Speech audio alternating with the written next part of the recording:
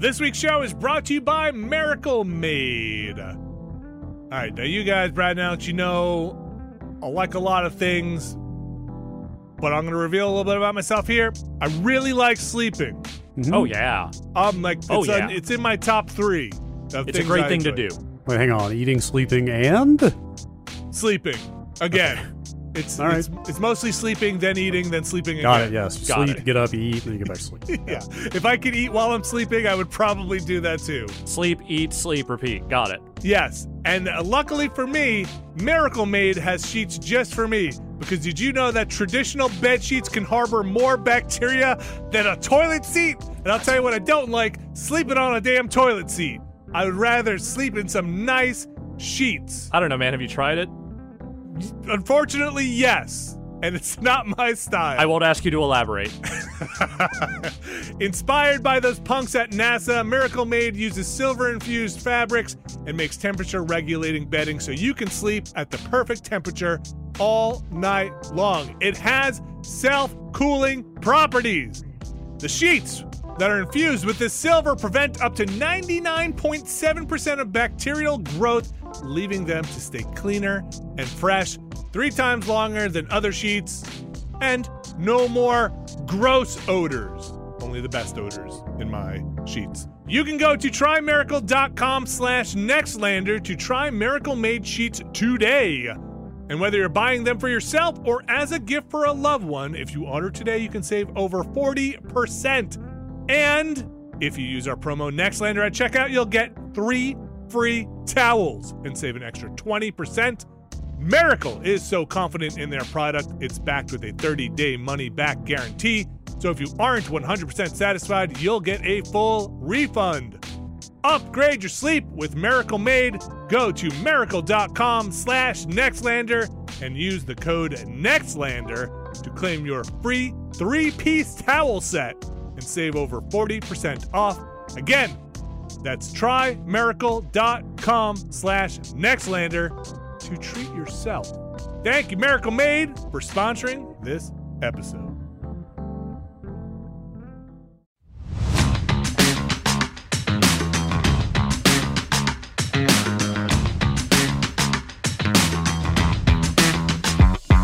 Hello, everybody, and welcome back to another Nextlander podcast. Here we go. Is this, are we in episode 100-ish?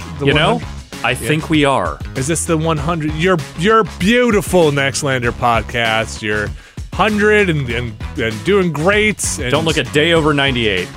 Technically, it was last week. Shh, We don't do that around here. We don't acknowledge episode zeros around here. Hey, episode 0 is basically like the day you're born. You're not 1 year old yet. It's the span between 0 and 1, right? So it's like it's the announcement. Hey, we've had a podcast, and then you celebrate the first birthday, and so on and so forth. You know. This podcast is a centenarian, then? Is that what you're saying? That's what I'm saying. Yeah, congratulations. Okay. Hot damn. This podcast will never retire, and also, sorry, podcast, there's no Social Security for you. Naturally. Congratulations to everybody who's been here for, 100, or let's even say 100 plus episodes. Thank you very much for hanging out. Is that what you do when someone has been listening to a podcast for a long time? You congratulate them? Yeah. Well, I say thank you and congratulations and thank you for listening. It's been fantastic. A hell of a ride. This was our first podcasting endeavor, and we really weren't sure how it would all go. We weren't sure it was going to take. Just sat there for like 15 years watching the podcast world pass us by, and finally, it's time to take the leap. What if people seem to be doing well with this thing? What if we took a video game and talked about it, and sometimes got stuff right, and sometimes got it wrong, and basically just kind of rapped about stuff for a while, and here we are. One thing I've learned about podcasts is the first time you get something wrong, that's it. You're done. You're out. Immediately they take away your podcasting microphone. Sticklers for accuracy. That's right. Can't get anything wrong. Brad Shoemaker, Alex Navarro. Happy 100. Happy 100. Happy 100. Celebrating with a La Croix, I see. Yes. That's Only right. the finest peach pear seltzer for me. Wow. Really, really don't go too bananas here. We still have a podcast to do, okay? Do they make a banana LaCroix? I bet they do. I've never seen it, but I bet they do. I don't think they do. Not yet. In fact, I have immediately landed on a change.org petition Oh no. demanding a banana flavor. This petition had 10 supporters. Okay. It says. Was one of the usernames like Banana Man? You remember Banana Man? I do. Banana Man. Well, I watched a lot of Danger Mouse as a child, Yeah. so yes, I remember Banana Man fairly vividly. Yeah, not to date ourselves, but No, we do that every single week, man. We might as well keep this rolling. Yes. Banana Man. Yeah, he's got the globe logo, right? Yes. Yeah. I mean, look, he's no Count Duckula, but he was fine. Nobody is. No. Who do you think owns those rights? Think they're on the auctioning somebody block? British. Danger Mouse? Yeah, who's got Danger Mouse, Count Duckula, Banana Man? Well, so they did a Danger Mouse reboot some years ago on British television. Okay. They did a cartoon reboot, so I assume it's whatever channel was running that owns. I mean, it was Cosgrove or something was the animation studio that made those. It sounds very English to me, Yeah. but sure. Yeah. Who can reproduce the Danger Mouse theme on command? He's amazing. the greatest. He's He's fantastic. He's whenever there is danger, he'll be there. Whenever there's trouble, Danger Mouse. Ba-da-dum-ba-da-dum-ba-da-dum. Danger Mouse. Ba-da-dum-ba-da-dum-ba-da-dum. Danger Mouse. Yeah, okay. So it's pretty good, but it's no Yeah. Count Duckula theme. Let me tell you right now, that shit was funky as hell. Count Duckula was kind of funky. Yeah. I mean, he's a vampire duck. I mean, who drank vegetable mostly. juice? Or yeah, like was into vegetables. You see, he was resurrected using ketchup accidentally. That's why it all went bad. Oh, Yeah. Yeah. And then he went Wait. on adventures. that's Dude, if I had to subsist entirely on ketchup, I would stake myself. Oh, I don't ketchup's mind, not I don't that mind bad. ketchup. I mean, I wouldn't want to eat it all the time, but Ketchup is no good. How about mustard? I mean, I don't hate ketchup. I just avoid it.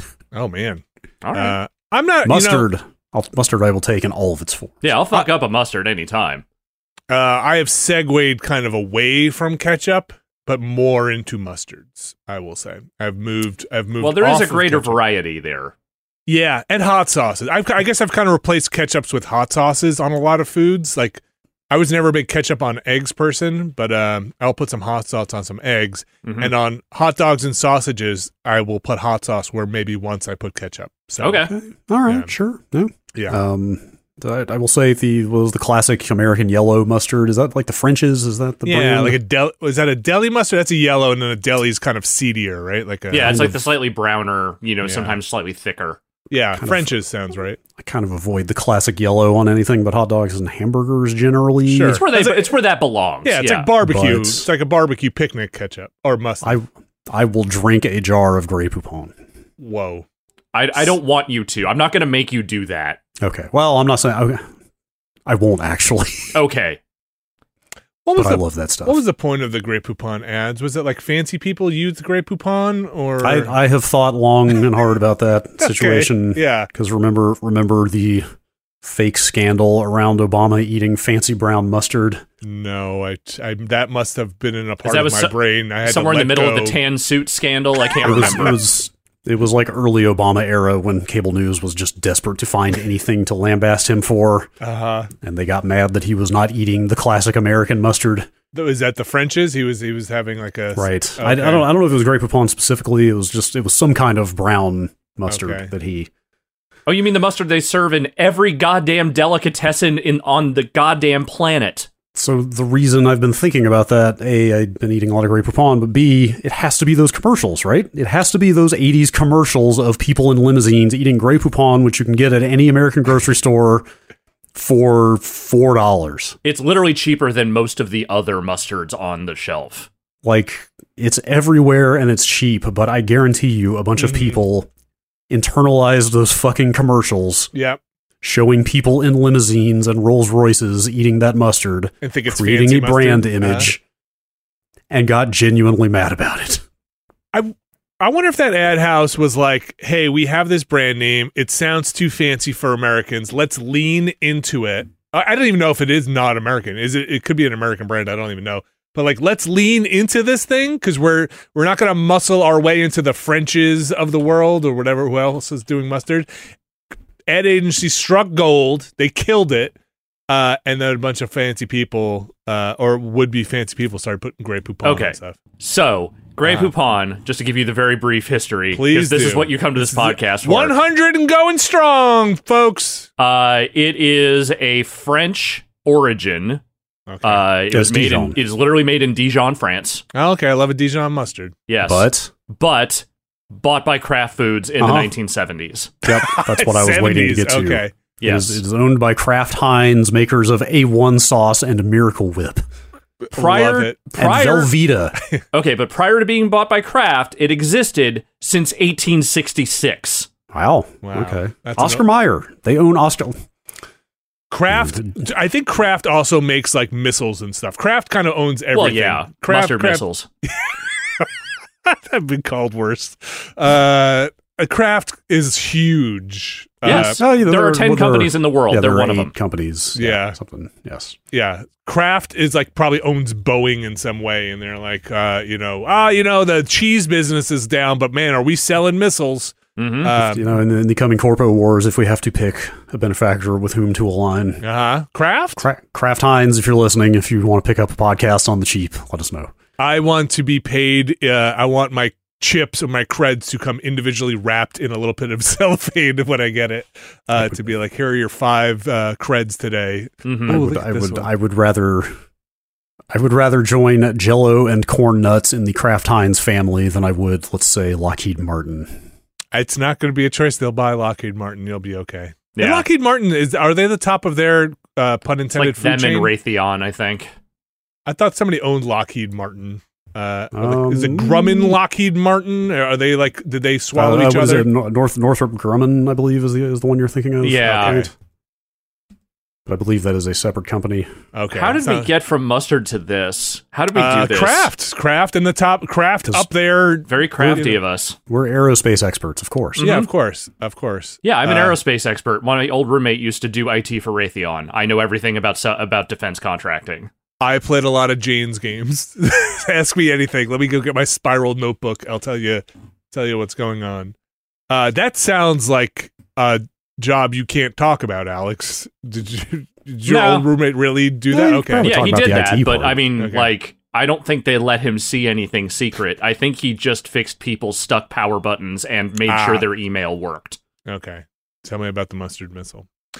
We've got a bunch of games to get to this week. No Zelda today, though.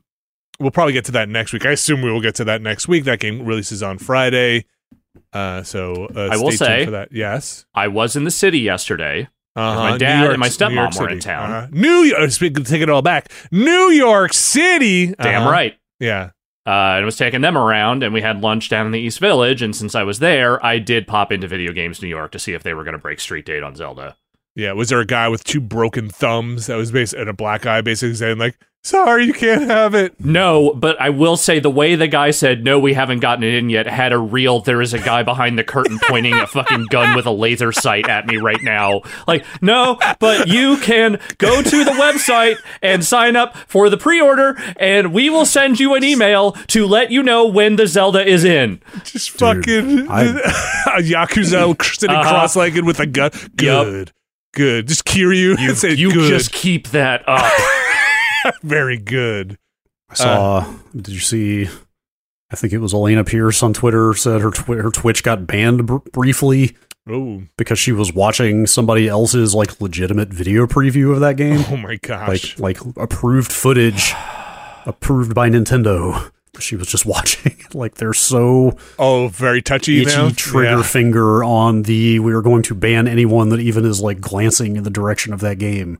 Right Ixnay on the Elderzay. Nintendo do something horrible and draconian? No. I mean, like, taking the, like, oh boohoo poor corporation out of the equation, like, it is kind of weird to think there are a bunch of people out there that I'm sure have finished that game by now. This is, like, one of their biggest releases of this generation of hardware. And there are who knows how many people out there that have already finished it before it's even out. And I'll just add to this weird conversation, and maybe in a better state than the retailer version will be in. Easily. Higher frame rate and higher resolution.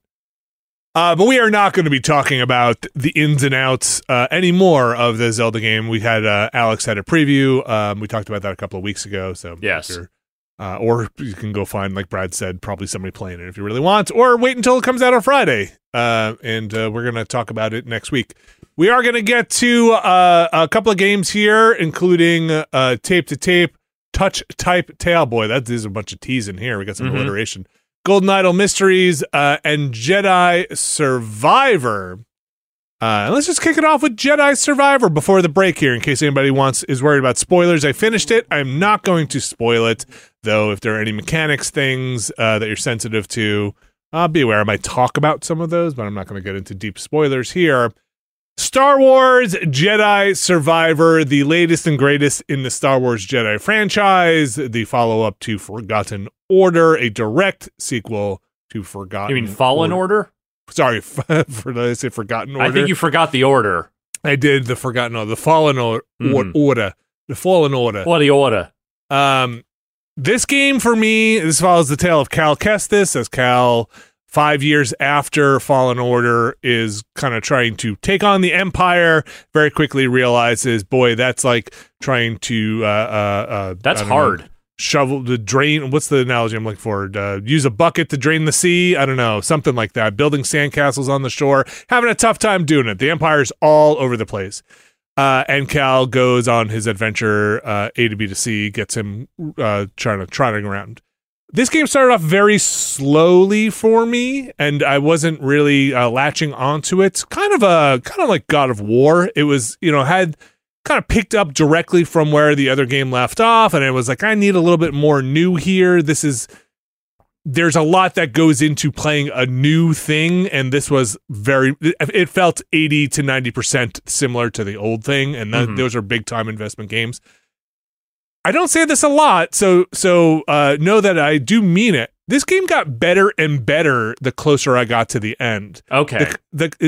Some games peter out, or sometimes games have this cliff where you're like, oh, I've gotten everything new and I'm just going to cruise through it. This game, the pacing is a little weird, but it did kind of move and accelerate, and the story got better and better as things went forward.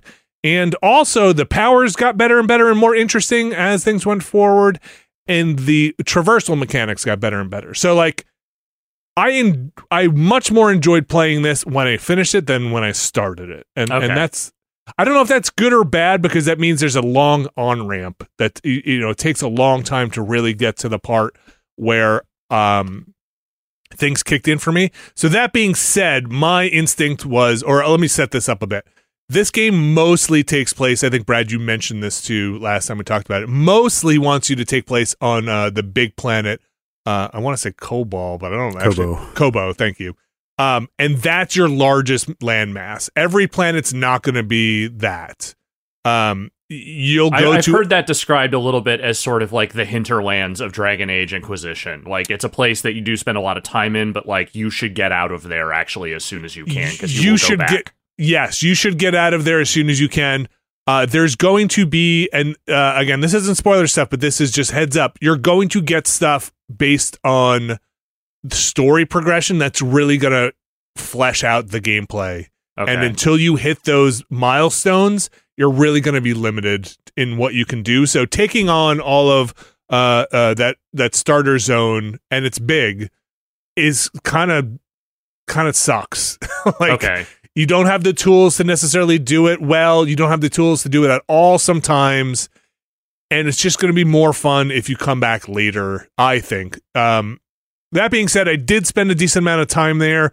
That could have pushed me into a leveling zone where the game wasn't exceptionally difficult, though I did have a lot of challenges along the way with the main story beats. There are optional challenges in there, but with the main story stuff, it was, challenging. I played on normal difficulty. Let's say the last boss fight I had to do maybe 4 times, right? So like that's about where I was. They have this interesting thing. I didn't quite remember this happening as often, but maybe I didn't die as much in the first one. It's got a kind of a Souls quality to it. These games are very much built, and they kind of feel their age now a little bit because the game industry feels like it's moved on from Souls-like a little bit. So it has this thing where you lose your experience if you die, and you have to touch or attack the last character that killed you, or at least be in that zone to regain that experience and get it back. But if you're fighting a boss, usually that will just be, you don't have to kill or touch the boss. It'll just be in the zone of the boss, right? And that could lead to situations where you're taking on an optional boss, you die, and your souls are, quote unquote, are in that area that you can no longer retrieve unless you want to actively fight that boss continuously. And you just have to abandon them. Not a huge deal. You kind of make up for that XP, because the XP bar fills up, and then it locks in a level. And then, so you'll have 2 skill points, and then you're working on your third. You'll only lose as much XP to that lock-in point. So, like, you'll never go back and actually lose a whole point. So Okay. you're never really losing that much in any given situation, but it's worth it to go back. A lot of fun skills you get. Cal feels extremely powerful by the end, which I really enjoyed. I think the story, while predictable in some parts, actually takes some interesting turns towards the end. I saw some things coming from a mile away. You probably could name them here. You don't, but you probably can sense what's going on. But that being said, it actually had some surprises in store. The game, the game had a swerve where I thought we were done, and I was like, okay, yeah, no, I saw this coming, and then went on for quite a bit longer. What direction is that story looking in is the question I want to ask, because the first game's story was very much backward looking. It was just like all dealing with the fallout of events in the past. Mm-hmm. And now that has all been dealt with, like, is this much more forward looking? I mean, there's multiple levels on which to ask this question, because there's also the meta context of the larger Disney Star Wars efforts and TV shows, and are they trying to tie this in? So I can answer that question in that context. And there's even more there, which is like, oh, these are all real actors. I guess what people really are wondering is Cameron Monaghan going to show up on one of these shows sometime soon? You know what I mean? I have to believe he is. Like, and even where this is situated in the timeline, you know, like the first game was very close to the prequels, so it was just like, hey, let's make all these character stories about what happened to these characters coming out of the prequels, but now it's like closer to the original movies. The Empire is more entrenched. I guess I'm just wondering, like, does this tie into the larger, you know, Andor is in this time period as well, or is this just kind of its own thing? So this movie borrows heavily from everything that's out there. It is borrowing might even be a light word. I wouldn't call it theft because it's in the same universe, but if you've seen it in a movie, or a show, it's probably in here somewhere and in some form. Does that go for like characters showing up? Well, some, I mean, you know, you'll get Saul Guerrera. They talk about him even in the prologue, and you know that was actually Forrest Whitaker in the first game. Yeah, right? so you'll get that, which is tied into the what do we call the antecedent movie? Not the prequels, the follow up movies. They call them the sequel trilogy. I think that's fine. The sequel stuff. Or are you talking about the originals? No. Well, I'm talking about the Rey stuff. Okay. Wait, are they touching on that stuff? Well, that's where Saul is from, right? Or no, he's not. He's from Rogue One. He's from Rogue One, which is middle produced after the prequels, but takes place before that. Sorry.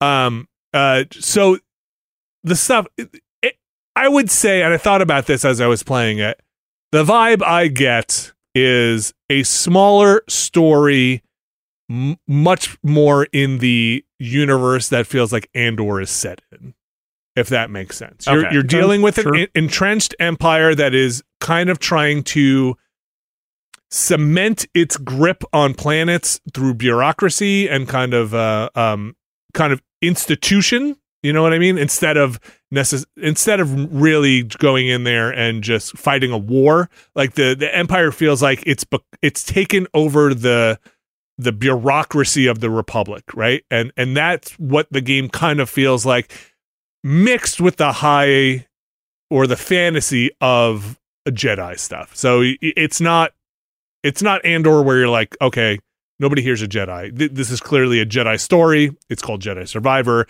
You're dealing a lot still with the fallout from Order 66 and the kind of separate the kind of execution of all the Jedi and the Order falling and all of this stuff. But you're not going there to stop the Empire.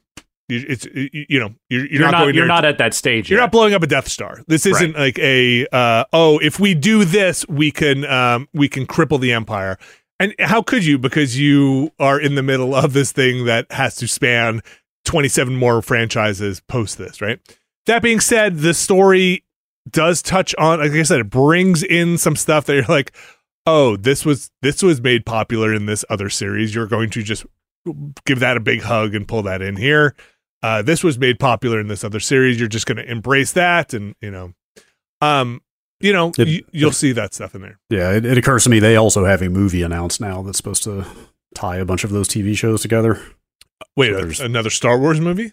No, they announced a bunch of new movies, but one of them is a Dave Filoni driven, like, anybody and everybody from all these TV shows could show up in here kind of thing. Okay. So I wonder that could also be a place for stuff from this game to land potentially. I've kind of lost the thread on the timeline stuff, so I don't know what is fertile ground in the universe. How much more time do we have until we start getting into episode 4?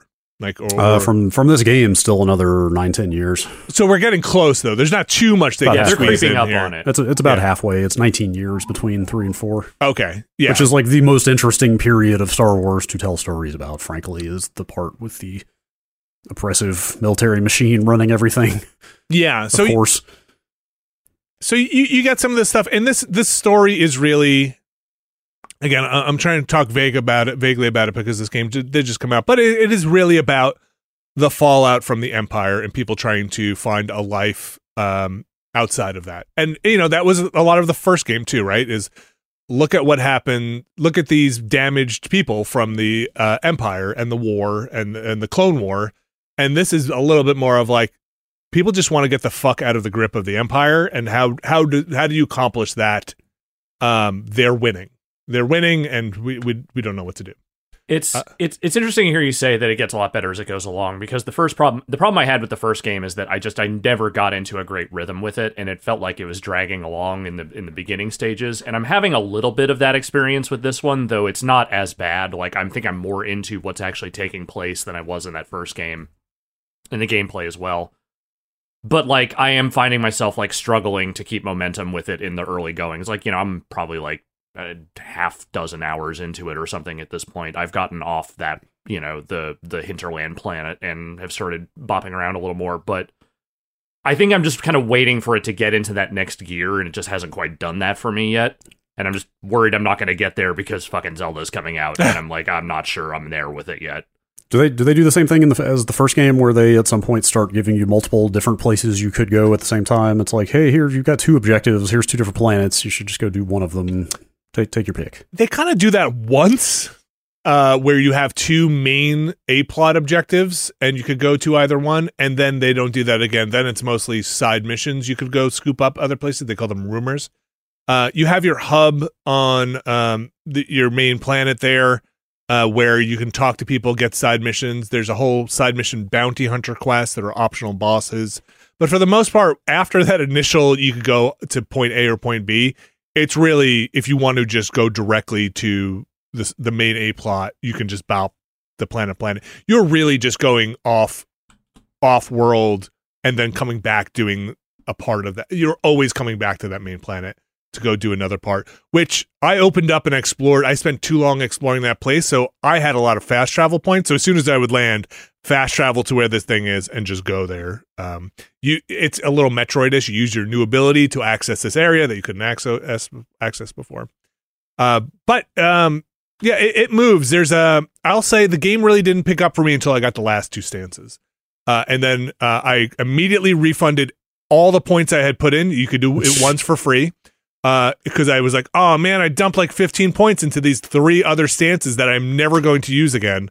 Because you can only equip 2 at a time. And so I was like, well, these 2 stances, you kind of get them back to back almost. I was like, these are the ones I want to use from now on. One of them, I, on principle, just kind of don't like because I'd never liked it. when they introduced it, it's all movie stuff, or it's mostly movie stuff. And I was like, but it's my favorite stance in the game. But it's, I don't know, people could probably figure it out from what I'm talking about. But it's, I was like, I kind of hate to love this or love to hate this stance, but it's the one I use all the time. So you can refund all your points once for free, and then you have to spend a point to refund them after that. But so if you're worried about it, the constant tension of this thing doesn't look cool, but it's extremely effective. Or like it kind of looks cool. Like let's just say my feelings, if you've been listening to this podcast for 100 episodes or plus, are probably known about lightsaber escalation. Mm-hmm. And it kind of swims in that pool of like, you're gonna bring that fucking thing in. We're doing this. This is what we're doing. This is what we're doing. Okay, great. This game also is heavy in the customization. We talked about this before. Heavy. You're getting beards, 160,000 lightsaber parts. I'm gonna say colorways. They don't call it that, but I'm gonna call it that. I saw there's a straight up mullet. Yep, mustaches, handlebar mustaches, mullets, goatees, soul patch. I think literally they call it a soul patch. You can make Cal look like a real dirtbag if you want. I kind of went with, let's just call it like Obi-Wan, like longer beard and kind of swept back hair ish. Okay. Put a cape on him for most of the game. Didn't really switch up too much. I didn't get too deep into the customization. I found it feels very perfunctory. Like it's there because someone told them that that's what people like in video games, but Cal just does not feel like a character that like really warrants that kind of customization. Yeah, Star Wars has always been an action figure franchise. Like it's just more of the wish fulfillment stuff of I want this guy to look like I think is cool. Yeah, here's what color my lightsaber would be. Cal is very paper doll. Like he doesn't have a lot of personality going for him. So which is unfortunate. But sorry, I don't mean to interrupt. But it's unfortunate because it's like that actor is not interesting enough to give that character enough personality to really make him shine in that story. But also, if you're gonna make him a sort of generic stand-in for you, the Jedi, why would you get a specific actor's likeness? Why wouldn't you just make them a customizable character? Make them like V in fucking Cyberpunk, you know? It's like, I don't really understand that. Yeah, I mean, I can't speak to this game, but I mean, the character had plenty of pathos in the first game, but yeah, his delivery is pretty deadpan, generally, and I assume that's... I don't know, actually, I haven't... What was the Fox... it's not a Batman series, but it's like Batman adjacent. Was it Gotham? It was Gotham. That's a TV show, right? It was, yeah, for a few seasons. Wasn't he on there? He might have been. I never watched Gotham. I mostly just saw people like sharing videos of like, oh look, this character showed up in Gotham, but I never watched it. He was Joker on that show. Oh, anyway, I bring it up because I've seen people saying like, oh yeah, he was really good on Gotham. So I don't know if that's his style or if that's just what he's doing here. I don't know, but the supporting cast is much more interesting to me, and they have much more personality and flesh out a lot of the world there, and that's more fun to me than maybe his portrayal. Going back to the customization though, it's like, put some different boots on him, put a different cape, and it is what it is. Yeah, but, I mean. It seems like the kind of thing that's easily ignored unless that's all you're getting for a bunch of side quests, and you don't know that until you're doing the side quests, because I could see that being kind of annoying, but at least you're getting XP, I guess. So there are about 3 or 4 different main ways to get... There's a perk system, so you're collecting collectibles to get perks, side missions to get perks. There are side missions to get...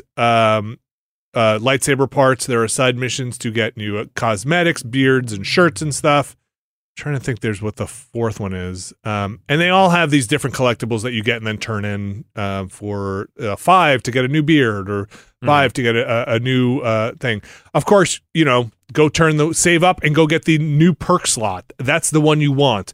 And then save up and get the one that gets you more XP when you kill somebody. That's the one you want. Of course, that's the one you want. But yeah, I engaged with the systems just enough to be like, okay, you're right, Brad. The bummer is when you go off path and you spend, a minute and a half or 2 minutes exploring and then pop open a chest and they're like, here's a beard I'm never going to use. And you're like, oh man, that sucks. Because sometimes sometimes you'll go off path for a minute and a half and you'll be like, oh, it's a permanent health upgrade. Those little like force sit down points, or it's a permanent force upgrade. And those are absolutely what you want. So yeah, the cosmetic stuff is a lot. Yeah. Overall, I'd say I really enjoyed it. It was a ramping up. By the time I finished was probably the height of my enjoyment of it, and that's a positive thing to say about a game. But it does have a pretty slow ramp up to those things. And again, not until I got those 2 other stances, and then I was like, I want to get points because now I want to invest in these stances. Was I really enjoying the powers? Never felt that good. The force powers never felt that good until I started getting more and more stuff later in the game. And was like, oh, okay. Like force push and force pull, which is kind of what you start with. They just kind of feel impotent. Like, yeah, like you can run around, you can pull a stormtrooper towards you and stick your lightsaber through him, but the game compensates for that by putting 15 stormtroopers in a line, and also you drain your force powers fairly quickly. So it never felt that great. I would say 60 to 70% of the people feel force resistant in the game unless you've leveled up enough. So when you go to force push somebody, they just stand there or block it. This is kind of a minor example of the Superman problem. It's always the problem making video games around Jedi, so that they should be able to just slice and dice everything in sight, so you have to contrive a bunch of bullshit to make them not be able to do that. I mean, the first game didn't do this, and I this doesn't really bother me, but it's something I'll point out. Is like, you know, you're constantly slashing through people that are just taking the hit with your lightsaber until the cinematic shot where somebody gets poked with the end of a lightsaber and they die. More to that point, though, which I will give them a little bit of shit for, and this is my lightsaber escalation problem. Fucking everybody's got a lightsaber. It don't matter who you are. Just kids on the street picking lightsabers up out of the trash. There's a lot of them to go around, you know? Yeah, I guess so. Like, I had to go read some profiles and be like, is this a fucking Jedi or a Sith or something? It's like, no, it's just Joe's who's got a lightsaber. I think I want to say there was like some EU thing about like the clone troopers gathering up all the lightsabers after they purged the temple, like burning them in a bonfire or something. It's like, maybe there's just a bunch of them lying around. I mean, there is a character in this game who is literally giving out lightsabers to people. So, like, right. But is it General Grievous? Look, they need to sell more of those things at the Disney parks, all right? Yep. What are these games if not just really elaborate merch catalogs? Yeah. But it answers my question. This question has been answered by the community numerous times of, do you need to be force attuned to wield the lightsaber effectively? This game says, hell no, you do not. Just pick that shit up. It's a sword. It's a sword that buzzes. It's a light sword. Yeah. I mean, listen, maybe effectively. I beat them all, so maybe they aren't that effective with it. But yeah, everybody's got a damn lightsaber. It's okay. I'll get over it. Yeah. It's the you true... should. It's just going to weigh on you otherwise. It's all right. It's okay. Everybody can have a lightsaber. I use mine better. The stances are fun. I had a good time with it. Jedi Survivor, I'm going to say solid game. Like, again, I was actually kind of dragging on it a bit. Get those stances, get some more force powers unlocked. No spoilers here, but you might guess that you can do other things with the force besides pull and push. Get those. You'll have some fun with it. I'll say this, drop points into the confuse enemy thing. Use that all day long. The resistances to that are actually, you can push through those with some points. You just make those troopers fight each other all day. And then just that was my strategy in Assassin's Creed. I always used that poison dart that made dudes go after other dudes, and it always worked. Use the berserk dart. Yeah, let them fight. That's Jedi Survivor. Yeah. Would you say it's like 4 out of 5 for the way you're talking? Which is what I would have given the first game if it hadn't been a technical mess. So you say that, and what I say is, if this game crashed on me more than once. Yeah, it's crashed on me a couple of times already. On playing on PS5, and it's crashed. I actually had a very scary moment where the game loaded into a cutscene, crashed, it rebooted. It said I've never seen this before. It said my save data was corrupted. Oh, no. Loading back in, but then said something else in the notification, but I couldn't. It's like, your save data was corrupted, but we do, and then ... I didn't have time to pull it up, and I couldn't find that notification again. But then stalled on the load, froze on the load back into the thing. So I came in here to say, I fired up the PS5 last night and saw that the game had pulled another patch, and I was like, I'll jump back in there and see if it's gotten a little smoother. Because I really do want to play through this, but there's plenty of other stuff to play that is not in a rough state at the moment. Yeah. And it locked up, loading my save the first time I tried. So that's what happened to me. This was immediately post-patch. So you might just want to try it again. Mine locked up immediately post-patch. I did, and it did load in the second time, but I was like, man, this is not making a good first impression. After your latest update, there are a lot of other games I could be playing, and so I went back to RE4 instead. So my biggest thing with this game is it seems poorly optimized and seems like I could have used a couple of more, maybe a month or two more in QA and development time, because there are just things that are the load times, and I'm very spoiled on PS5, let's say, or Xbox Series X, but the load times seem longer than they should for being on those systems, especially when you are fast traveling around, and they do things where you go to your base and you have to sit in front of a door for 20 seconds while the door is just shut because it's loading in the thing behind it, and you're like, come on, man, like, this sucks. Like, you guys stream this in better.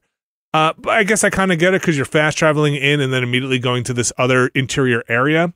You noticeably see the frame rate pick up when you're inside smaller caves and areas, which, on the PS5, it's kind of nice because the frame rate picks up a lot.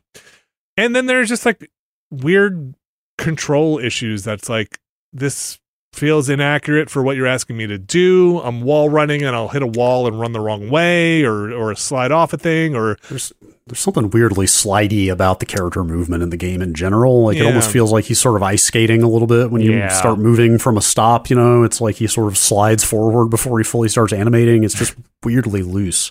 I will say I didn't take a picture of this. I should have. I thought about it, or a movie. My favorite bug I had was I was on the ship and it got caught in this weird load in loop where I was in hyperspace, but I had to go back and hit the destination again.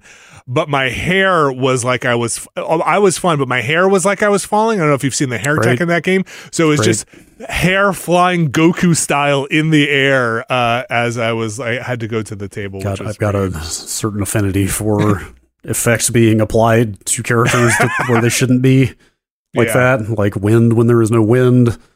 I don't know if you saw the Last of Us Part 1 PC port the week that came out. There was a video going around of like a very tense cutscene where the characters were just getting water applied to them randomly throughout this while they're like arguing. Oh no. It's like all of a sudden like Joel is drenched in water out of nowhere. All right. Yes. Those are okay. The game breaking one's not so okay. A lot of like weird. I did the same thing twice and had different results 2 times, right? Like, I don't know what I did differently this time, but this time I made that jump instead of missed that jump. Yeah.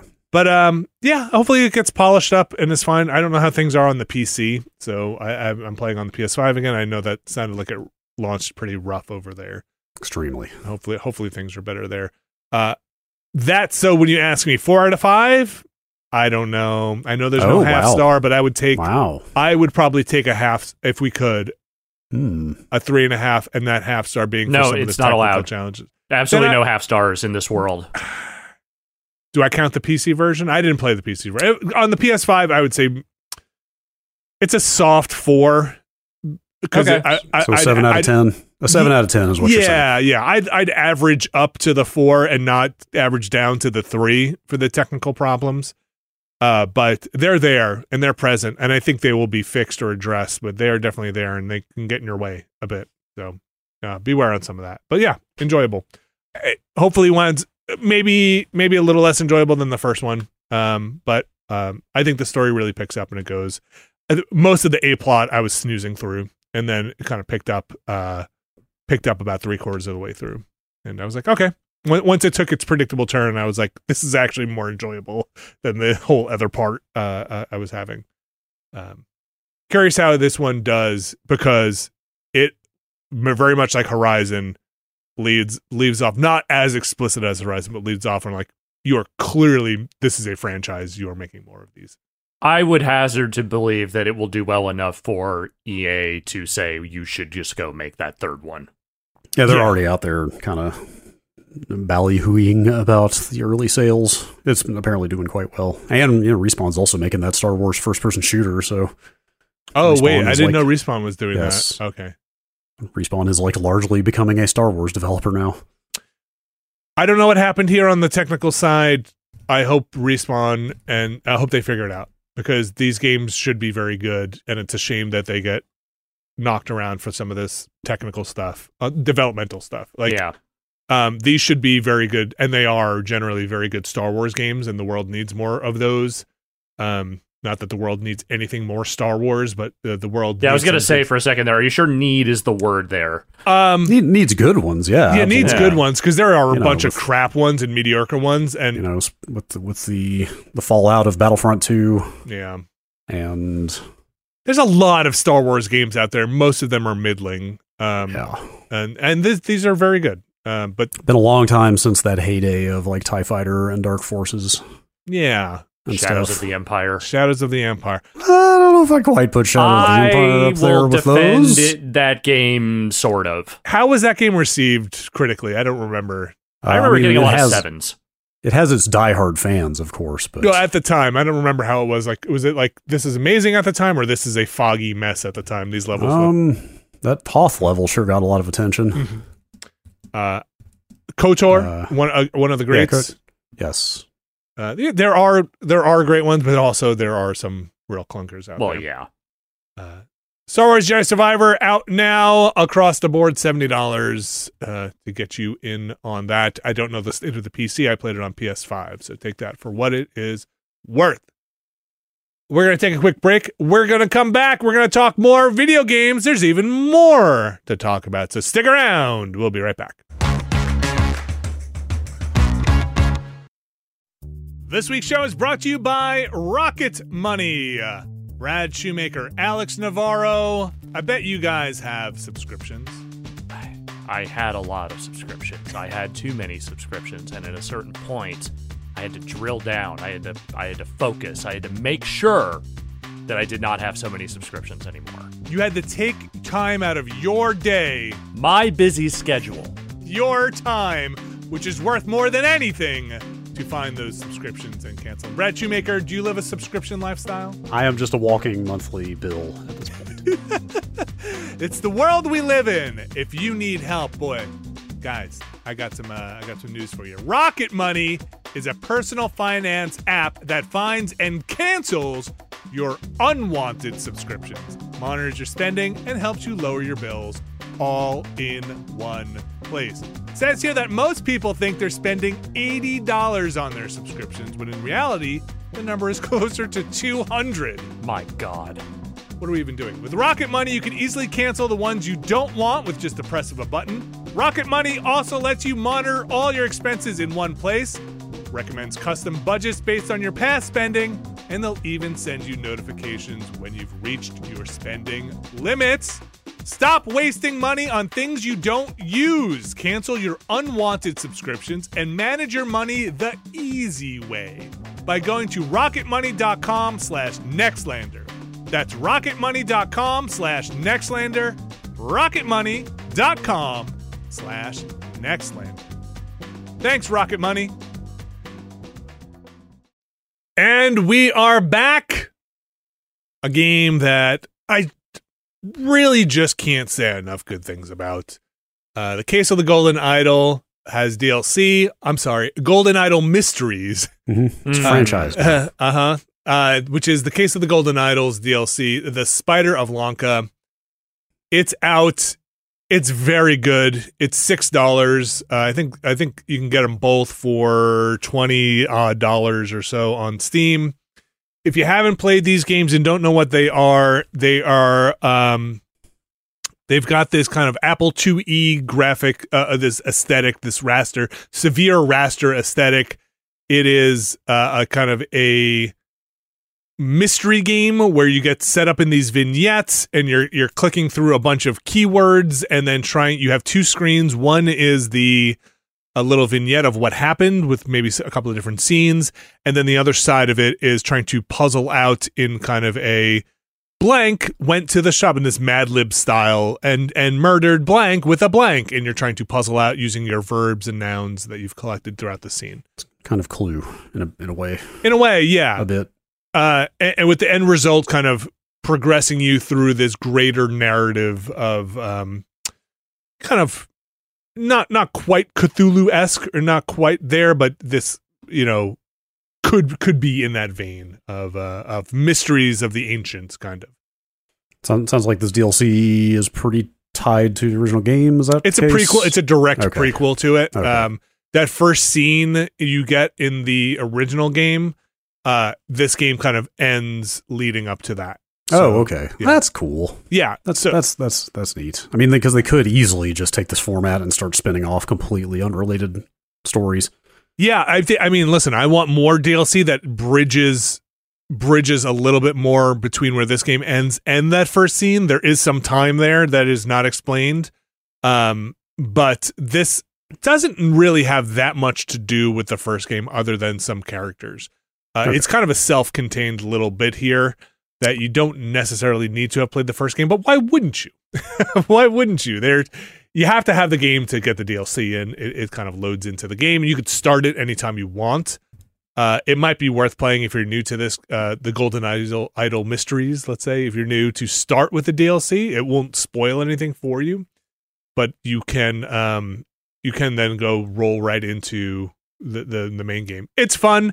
It's not very long. It depending on how long. It's like 3 scenarios, right? It's 3 scenarios, though. A scenario might have a lot of screens in it, so you might have, you might have 4 screens within a scenario to kind of plug away in. It takes what I think it picks up.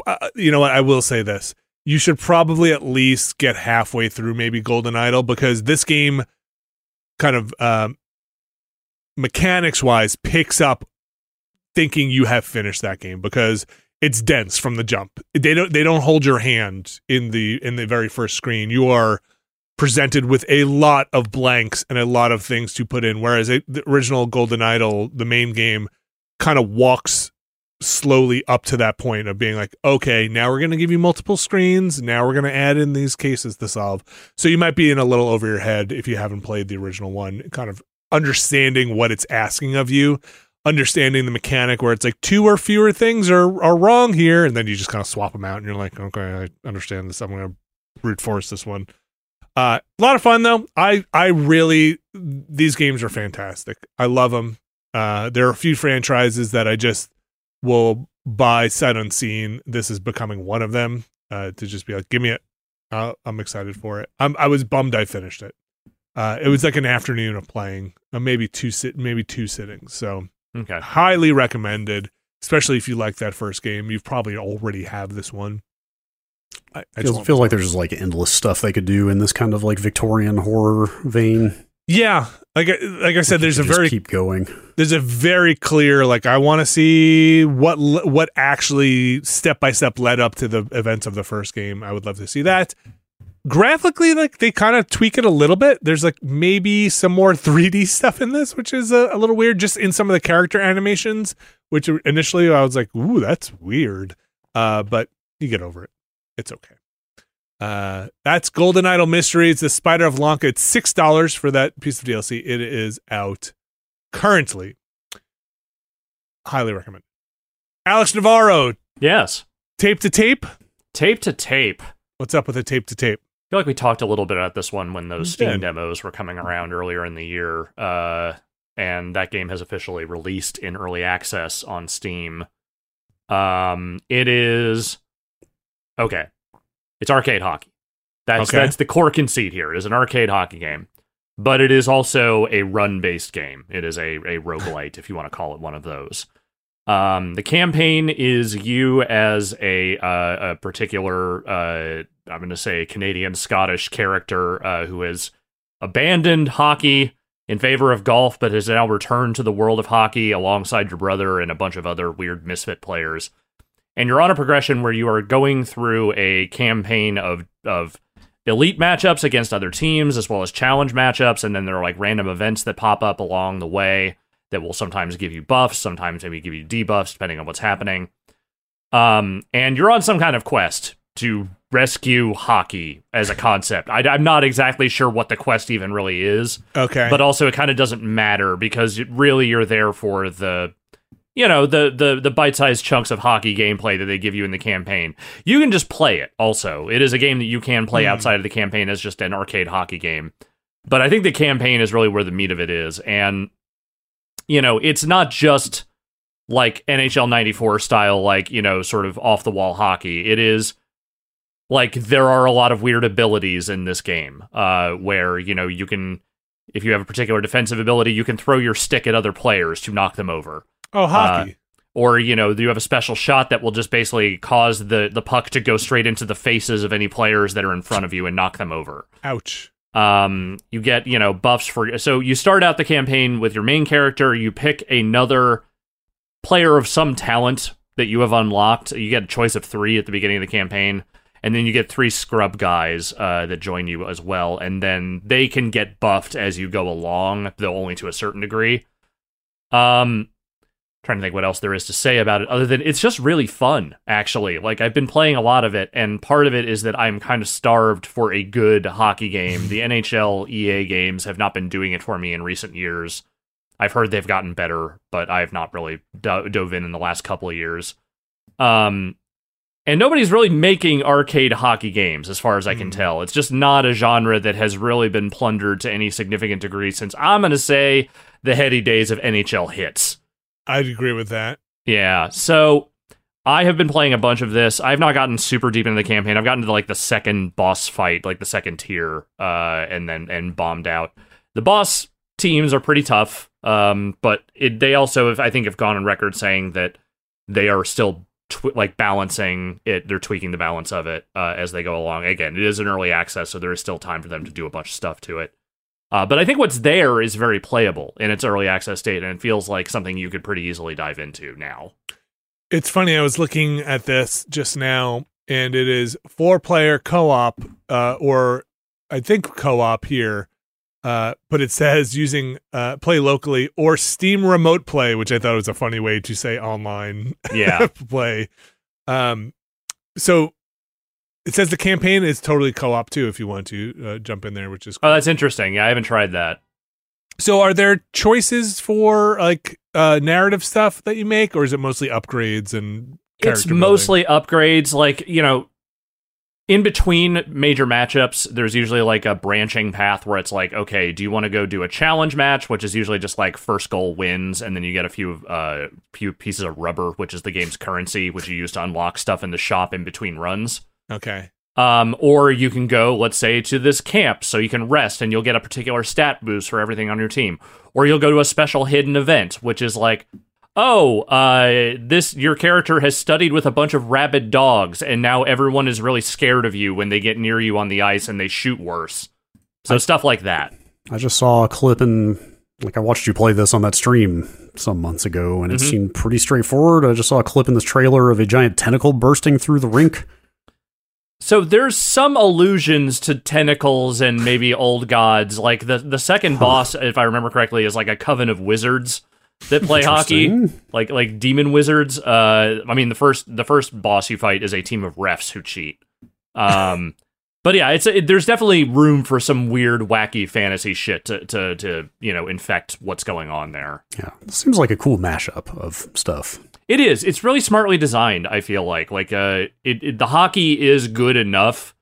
They're doing things they're doing away with offsides rules, so it doesn't really matter. There aren't really penalties to speak of as far as I can tell. If there's fighting, I haven't encountered it yet, though I wouldn't be surprised if that's something they put in there at some point. But it really is just grab the puck, pass it around, do your dumb abilities, and just, try and hit some good one-timers. It's not that complicated, but it feels good. There's enough hockey strategy in there to feel like it isn't just the cartoon violence. Yes, fighting is listed on the early access page. Okay. $20. $20. Over on the PC. Tape to Tape. Yes, I'm into it. Catch it. Another one here. Brad Shoemaker, $20. Not tape to tape, but touch type tail. Touch type tail? We got tape to tape, touch type tail. Nope, you lost it. Touch type tail, $20. I think this one's over on the Epic Store currently. Yes. What is touch type tail, Brad? I'm just going to say the top line of this is a real-time strategy game that you play entirely by typing. Great. Is that just writing a book? Is what this is. This was recommended to me by Ben Hansen of MinMax fame. Mm-hmm. I was on their trivia tower recently. If you go catch that on their YouTube, that was a good time. Catch it. If you want to see people get completely perplexed by the existence of the Adventures of Bayou Billy. Aw, wait, why are they confused? because it's a weird game. Fair. Okay. It tried to be too many things. Yeah, he recommended this game to me, and I finally got around to checking it out. It is bananas. It pretty much does for RTS what Typing of the Dead did for light gun shooters, Okay. essentially. I will say the maps are not totally open. They're all very lane based. So like between strategic points, you've got specific roads that you can send units on. So because actually controlling omnidirectional units by typing words would be fucking impossible. Mm-hmm. Once you see how this game works. So it is funneled toward choke points in that way. But you are literally typing to do everything in this game. There's so much going on at one time, and I struggle to even know where to begin describing it. But it's all the RTS stuff you think. It is mining gold, like running farms, building barracks, producing units, moving them around. You know, you've got the standard kind of cavalry, archer, pikeman, you know, like that whole rock, paper, scissors combat balance kind of thing. There are escort missions occasionally where you're trying to protect units that are moving on their own and like do timing based stuff. Like that's actually, I'm going to play this on the grab bag because you really just need to see it in action to understand it. So like go on. Well, I was going to ask, are the words related to what the actions? Completely just pulled out of a dictionary. Okay. They're all typically 1 and 2 syllable words because if they were longer, it would be basically impossible. They do enforce capitalization, which can be tricky. Okay. Also, if you mistype, you lose a little bit of mana. Okay. Which sucks. Every mistyped letter is a little bit of mana gone. Although it does recharge automatically, at least. It sounds crazy to say this, but they have actually upped the amount of busy work from your average RTS. Like you might think, oh, you're typing, you don't have a mouse. Probably they have streamlined some things to make this a little easier to play. You thought wrong. Okay. You have to, like, for example, okay, like, you know, like your average StarCraft, you like assign peons to go mine from the gold mine or whatever, right? Mm-hmm. In this game, you have to manually hire every peon that is going to go gather gold for you. So you go hire one by typing a word, first you activate the castle by typing that word, and then you hire a peon with a word. Now you've got one peon gathering gold. I see. So like to get more than one getting you gold, you have to manually raise the money and continue hiring them one by one. So is it they don't mine gold for you automatically. There's a whole separate mechanic for going in the mine, and you propel this mine cart with a single key. Oh boy. And also have to like type the word attached to each gold nugget as you pass it in this minecart to get it before it scrolls off the screen. So you have to both manually hire workers to go get you gold and also go manually hire each piece of gold they will get. Also, all the workers retire at the end of each day. So when the next day dawns, you have to go hire them all again. Like, it is ludicrously complicated. Like, the game actually defaults to hard. Like hard on the difficulty tier says the default difficulty, a stiff challenge, blah, blah, blah. It's fucking hard, man. It is really incredibly multitasking intensive because you are having to do 8 things at once and type words to do them. Yeah. Because like you're taking points on the map where you can then build forward defenses and barracks and stuff like that. But there are constantly enemies trying to take them back from you. There are all kinds of mechanics around like flanking and attacking in motion versus at rest. Like cavalry does way more damage if you attack while you're running rather than obviously being stationary. Like there are damage bonuses by flanking from multiple directions. And again, you're constantly managing all this other busy work and having to type shit all over the place. It really taxes your ability to keep up with everything going on. Sounds buck wild. Crazy. It is crazy. It's like once I started feeling myself getting good at it, it felt like incredibly satisfying. So would you say, is it fair to say that if you basically replace all the every click with typing a word in an RTS game, it is like you instead of clicking on your home center or your town center and then clicking on build a unit, you type a word to go into that menu and then type a word to build that unit. Okay. And to be clear, you're not like typing castle every time you want to activate the castle and hire another worker. The words are all randomized. Like, and there's a change once you've gone every in? single time you enter one, it changes to something else. Oh my gosh. So that's what it is you can't even be managing a skirmish and just type the word that you know maps to castle or farm. Oh man. You actually have to look manually back and see, okay, what's the word this time to use the castle? Oh, Like, man. Your eyes are darting all over the screen, and you're typing as fast as you can, basically. It's straight up rates your words per minute and accuracy at the end of each level.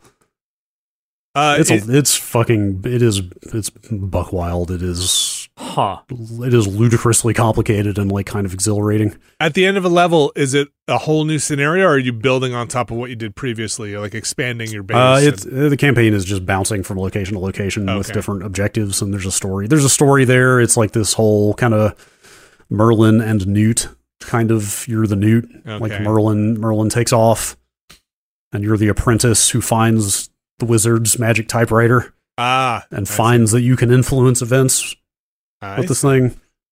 It's also got a skirmish mode. I haven't tried that yet, but you straight up just can play like AI matches. Can you play other players? I don't know if it has online or not. Okay. It'd be tough on the same But- keyboard. It's like for as much as I feel like you can just kind of say like, oh, it's any game genre but typing, the way that Typing of the Dead is. Like, it feels really mechanically dense and pretty well thought out, if again incredibly demanding. Like, it's pretty impressive design, I think. This does say online competitive play, Oh, which wow. sounds bananas. Oh my god. Okay. Huh. You might have to if you do this on the grab bag, I might ask you Jeez. to go online. I won't, because No, you you're won't not hear, allowed to play that on you stream. won't hear anything else on the stream except That's the my thing. fucking typing. Like, that's the thing. I don't think I'm going to be able to talk while playing this on a stream. Like, Fair. it's kind of, I don't think it's possible. That is Touch Type Tail strategic typing. That is on the Epic Game Store. It came out in late March. $20. Is it still early access or whatever Epic's thing is, or is that fully released at this point? I didn't see that on the store page. Okay. It looks like it might just be out. Pumpernickel Studios.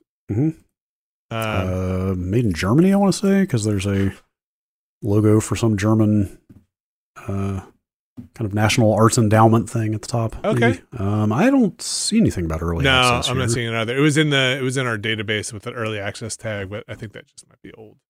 I wonder. Do you know if you can do any other languages in there, like for the typing? I don't. Okay, that'd be interesting to have other languages for the typings.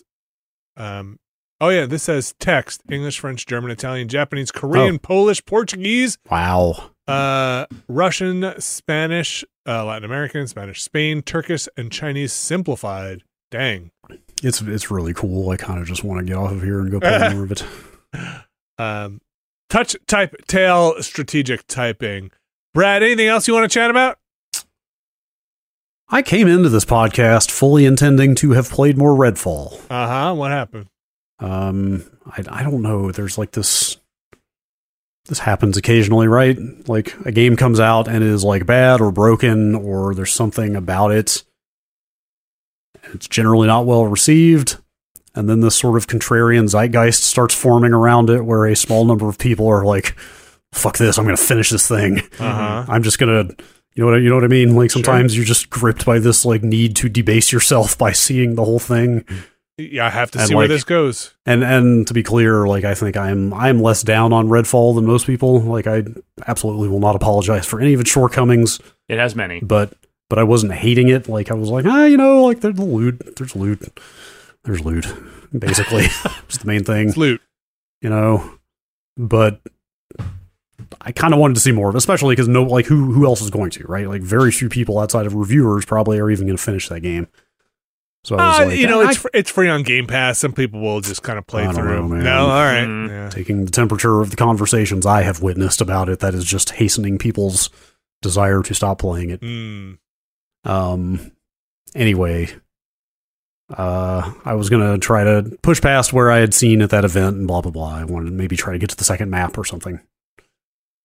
Remember when we did that stream? Yes. Remember when I gained like 3.5 levels on that stream Sure. Yeah. and like got a bunch of way better guns? Yes. Gear and levels. So I fired it back up over the weekend, intending to jump back into the solo campaign. All of that progress was gone. I don't think that's how it's supposed to be designed. All of it was gone. It was like we never did that stream. Wait, so I know mission progress is supposed to be on the host, but I thought it said loot and levels. Yes, come over. it is explicitly spelled out in the game that you keep experience and levels from co-op. Okay. So I did some Googling around and I found a Reddit thread basically full of people with the exact same problem. Like, I'm not going to say it is like broken across the board for everybody, but there sure were a lot of other people in there running into the same issue. It does seem like it is at the very least common. I was fucking livid, man. Yeah, I was going to say that would really be that's fucked up. That's those aren't dice you want to roll on whether you're going to keep that experience when playing co-op.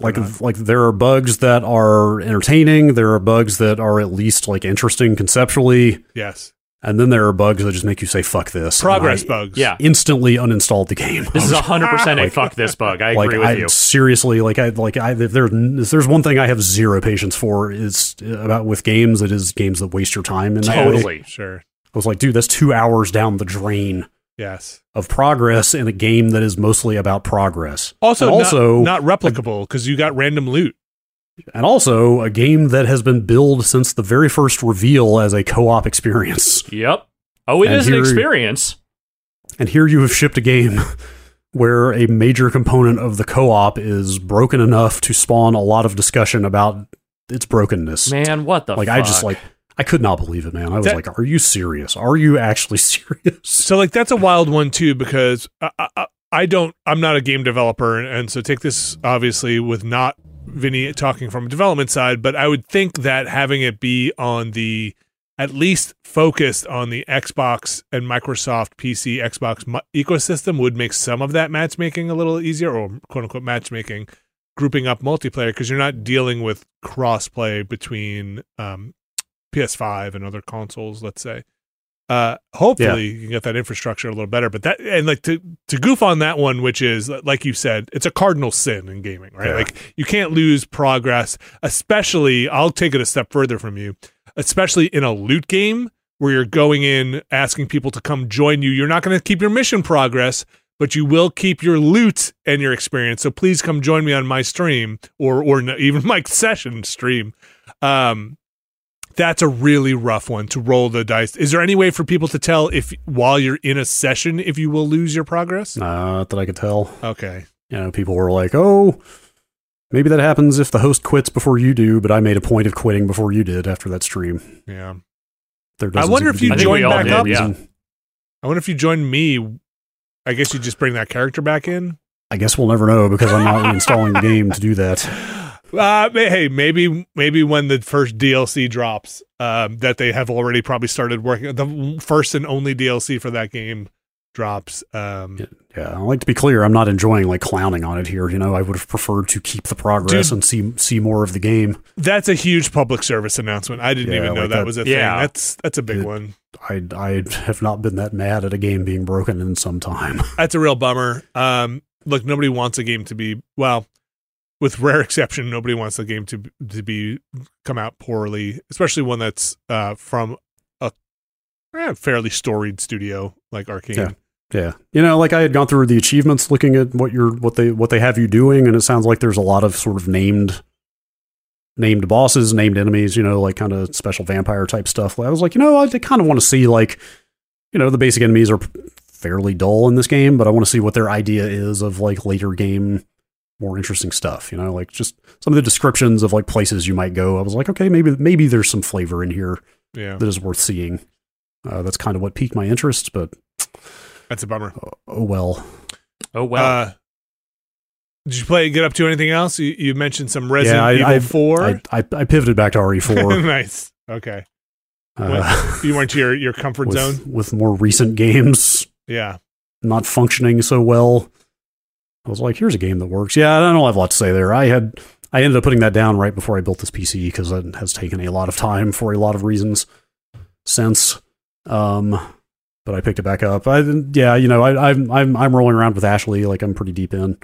Any of those mechanics changed? Still hiding in a dumpster? I can't remember. Like they make a big deal in this out of having two kind of stances where you can have her like stay close or hang back, which you need to do to sort of manage her aggro and damage. I thought there was a wait here and follow me, but I don't remember it being as much of a big deal in the original. Yeah. But I haven't played that game. You could just tell her to go hide in the dumpster, right? I think so. I don't remember. But this is much more like, hey, tell her to hang back if there are enemies with like wide-ranging attacks, so she could avoid those type stuff. How has the difficulty been as you've been moving on? Like, still pretty aggressive? Yeah, I haven't spent a ton of time with it since I picked it back up, but it had gotten way better once I started upgrading some stuff. And like I said, investing in the bolt thrower is clutch. Okay. In that game, I find, although also ammo is kind of such a not a big deal. Okay, action like, game. Right, like when I went and fought the El Gigante, like I kind of was like dumping a lot of bullets into it, like, you know, standard Resident Evil thing of like, I need to conserve bullets, even though this game is really not that. I was getting down to like 20 bullets or something in that fight, and then like a bunch of crates broke, and I just ran around picking everything up. I had like 75 bullets after the fight was over. Oh, nice. Like, it really is a game where you should probably just kind of spray. I mean, I have heard it does get a little limited in that fashion at some point.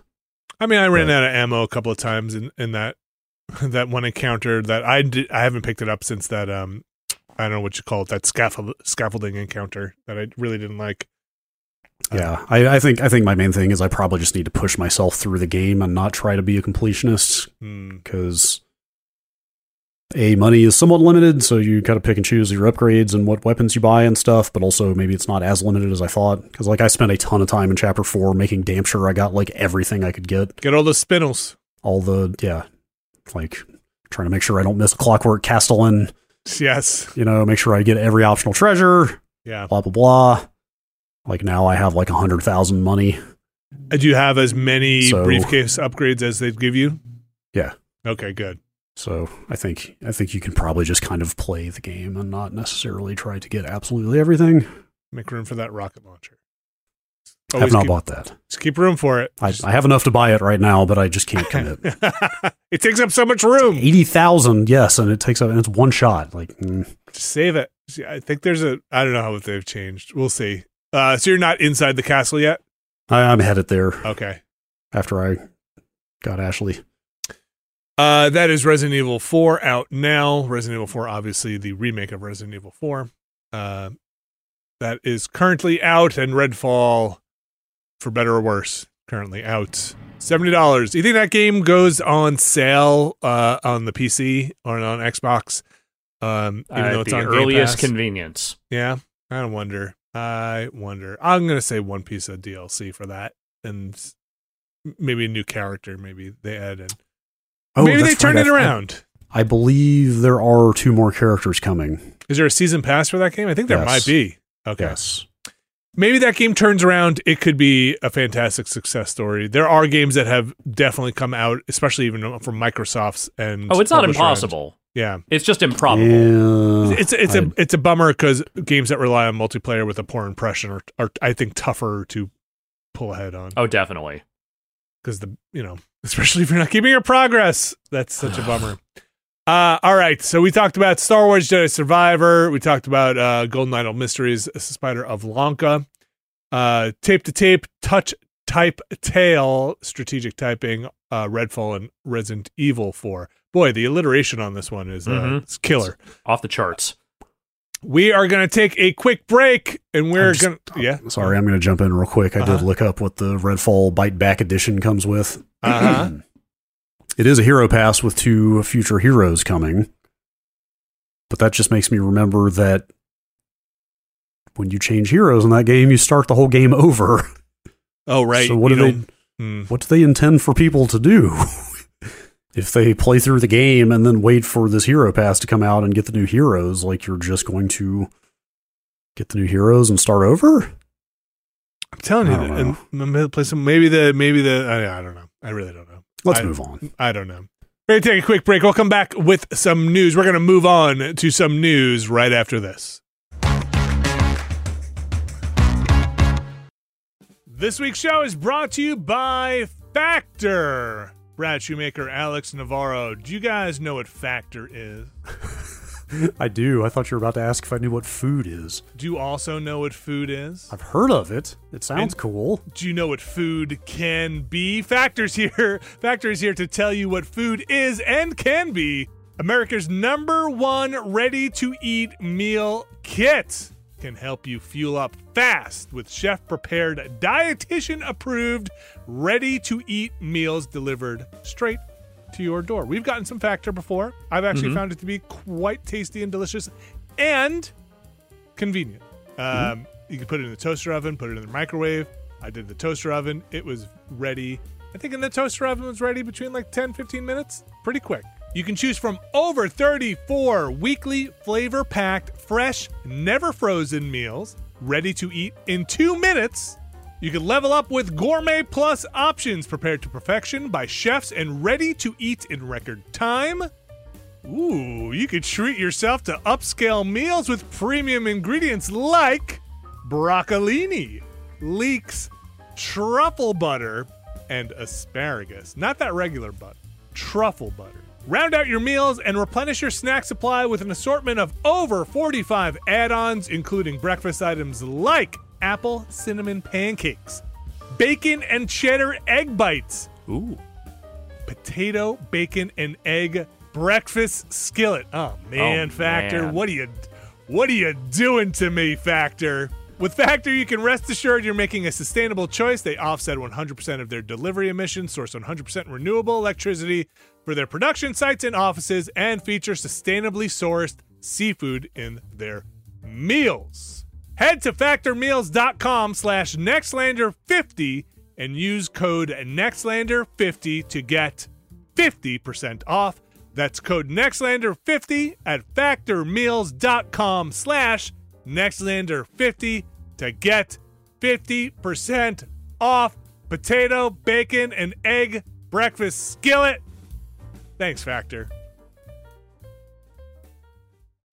And we are back, and it is time for the news. Now, last week or the week before, or just put an infinity sign here. Last Infinity, we talked about Microsoft and the Activision Blizzard acquisition, and how in the UK, was this 2 weeks ago or last week? I can't remember. A couple weeks ago. In the UK, it basically hit a big roadblock. That roadblock being a nah, we don't like it. In the UK, Brad Shoemaker, the Competition and Markets Authority, specifically said nah. It's in the UK, we don't have to, but it does have wide-reaching implications. we don't have to belabor this one too much. But Reuters has reported that the EU is going to clear the deal. Has not happened yet, but sources are saying that May 15th is when the decision is expected to come down, that the EU is going to let this thing proceed. Which is, so I saw the story you linked, Brad, and I remember reading this. There was a lot more hay being made when the UK regulators said nah about what that means. Did you see anything outside of maybe just this one here that says what this means for Microsoft in terms of appealing, or changing for that UK deal? I have no idea, but I would assume they're totally unrelated now that the UK has exited the EU. Right. I would guess there's no... I mean, I don't, who knows? Maybe they can argue that by saying, hey, look, because a bunch of other countries have also approved the deal at this point. Maybe they can. Maybe that does give them some ammunition in court in the UK to say, hey, look at all these other entities have approved it. I don't know. Some of the stuff we saw during the UK one, or some of the proposed things, were carve-outs for the UK, which sounded kind of rough. You know, like, hey, we won't do Activision stuff on Game Pass here, was one of the proposed things that people were circulating. These are not officially announced things. I wonder if this lends more credence to some of those special exemptions or carve-outs for UK territories specifically. Yeah, I don't know. I did see there were headlines going around that Microsoft has engaged the services of some hotshot lawyer with a strong track record of defeating regulatory challenges in EU courts. Now I am some hotshot lawyer. I am a hotshot big city lawyer. Yes, so they are getting serious there. So we're still waiting. According to this article you linked from Reuters, Japan has already approved this. We're still waiting and see what happens in the U.S. And so it's UK now has said no. EU has said so it's going to potentially allegedly say going yes. to say yes. Yeah. Japan Some said number yes. of, I kind of lost track, but some number of other countries have all approved it as well. Okay, So I think it's really just the UK and provisionally here right now. interesting. So we'll find out more about that. Like I said, I'm sure this will be back up in the news as it's ongoing. It sounds like they will probably miss their summer deadline either way and need an extension. I mean, Seems that way. if there's one thing we can all, we've learned over the last several years is that when the UK tries to stand on its own, things always go great. Well, they've been pretty. Those Their carve-outs always seem to work out for them just fine. Their regulations, let's say, in terms of having what I feel like is maybe a more, what is the word I'm looking for? Heavier thumb on the regulatory stuff for the internet. Does have ripples and implications. I'm not saying that like their we- decision won't matter. It does create a real impediment. Yeah, I mean, like I said, it was, or like I said last time, it was the UK CMA that killed the NVIDIA ARM deal, which was in itself a massive acquisition. Yeah, so it although does that have one- implications. That one was maybe even less defensible than this one. That's the thing, is that I think the legal standing from this UK thing feels a little bit more of a stretch than what they were talking about in that NVIDIA deal. I mean, in that case, NVIDIA was one of many licensees of ARM, most of the other licensees being direct competitors of theirs. Mm-hmm. Yeah. So if they then take over the licensor and are in a position to deny licenses to their competitors, I mean, actually, it's really not that different than the Microsoft situation where they will be in a position to, whatever, we've talked about it many times, deny Call of Duty to Sony, blah, blah, blah. Anyway, that's just a little quick update on where things are at. Yeah, but that's not the only bit of Microsoft news here. You have plucked out of the news cycle some Phil Spencer out there talking about Redfall, talking about Microsoft in general. Brad, what is Phil out there saying? He went on kind of funny the day, not the day after Redfall shipped. It was like right around where the Redfall embargo happened. Maybe Within it a was the matter day of after. days. Maybe it might have been the day after it shipped, actually. Like pretty hat in hand about the reception of the game, and as he always is, like very much is of the like, yep, that's on us. It's it's always disappointing when things come in below where you thought they would. But he also got into quite a bit of real talk about Xbox's position in the market. And flat out said, we're not in the business of out-consoling Sony or out-consoling Nintendo, which, I mean, whatever, it's not exactly news. Like, it's been obvious since Game Pass that they've been trying to pursue a kind of third way here in the business, because what else are they going to do at this point? But it was interesting to see him get pretty specific about their failures, and specifically something I really hadn't considered, point to the fact that losing the last generation with the Xbox One was about the worst thing they could have done, because that was the generation when everybody really truly entrenched digitally on consoles. Like in an 360 ecosystem, right? There were plenty of digital transactions on the 360 with mostly XBLA stuff, and toward the end, bigger retail games. But that was the first generation where every console was just selling everything digitally right off the bat, right? So there's a lot of quotes out there from him you can go read. Like, there's no one that I would really point to here. Other than the other one is, there's no world where Starfield is an 11 out of 10. And people start selling their PS5. I thought that was really interesting. Like his message is basically saying, like, hey, it's not enough for us to just make great games, although I think he is kind of underselling the ability to bolster your brand of great games. Mm-hmm. But I mean, I think he's not entirely wrong here, that even if they're shipping first party banger after banger, people are pretty invested in the consoles they're invested in at this point. So I think there's a couple of interesting things there. I thought this was a really interesting bit, or the interesting thing about it too. Before I say that, I will say, Phil Spencer from Microsoft, they are actively trying to position themselves as not a market leader in a lot of these cases, especially the UK.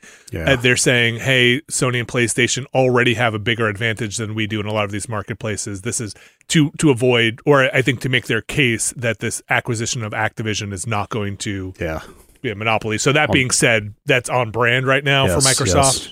On some level, this is not that different than those pie charts they were parading Right. around a few months ago of like, look how big the PlayStation's global market share is compared to our tiny slice. We're number 3. We're number 3. or even the Game Pass is a money loser. You know, like Right. those things. Yeah. So and, that and the Starfield thing specifically is very pointed, as if to say, hey, look at our last multi-billion-dollar acquisition. Even the best game coming Right. out of that acquisition is not going to move the needle for us. Right. What could another one hurt? right will not drive these other companies out of business. It's if you take it as in the most cynical, or maybe let's just say maybe pragmatic way of these things. That is a really good point, Brad, of him saying our last acquisition isn't going to make people just give up a PlayStation, not going to drive you out of business. So that being said, the thing about them, which is a real thing, losing that Xbox One generation to PlayStation and market share, let's say. I mean, the Wii U kind of ate a lot of people's lunch there too. Or the Wii, not the Wii U. Definitely not the Wii U. Not the Wii U. Is interesting because you could previously to that, in a more physically based gaming environment, take your console and your games, go to a GameStop, get some trade-in value for that, and switch generations. You cannot do that now. You are sunk cost in on digital games in a way that you never were explicitly. I wasn't a big used game salesperson, but I know a lot of people who were. They could take their stack of games they bought that generation. And there was also a bigger, and we're going back a little bit of ways here, game rental market where you didn't own necessarily these things. The rental market, I think, has dried up in favor of digital buys. You have DLC and you have add-ons for games that are not cross-platform, that are only in your marketplace. So even if you wanted to switch and you're a huge fan of X game on the Xbox and you want to switch to PlayStation, if you buy that game, you might not get your progress or DLC or any of that other stuff that comes with you. That's huge. Like, Brad, we just talked about Redfall, right? And like, losing your progress.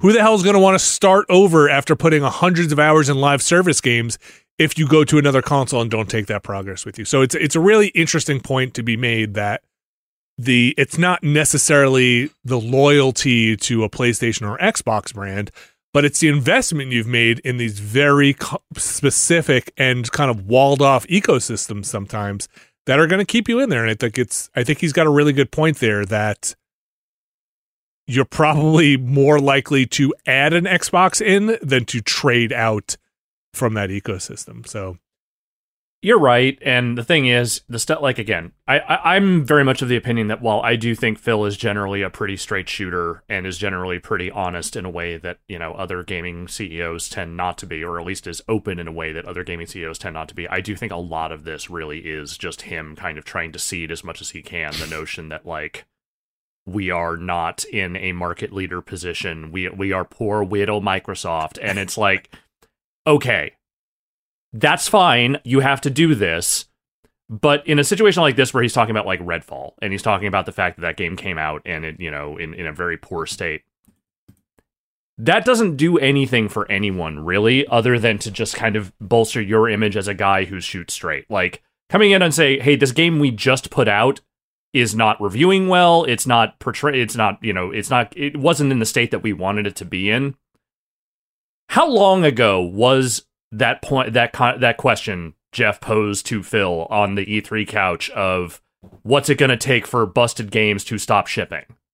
Yeah, I mean, probably about 6 or 7 studio acquisitions ago. Right. So yeah, I mean, it has been a while. I mean, I will say, even as someone who was recently burned by Redfall, I mean, it is definitely not Master Chief Collection broken. No, it's not.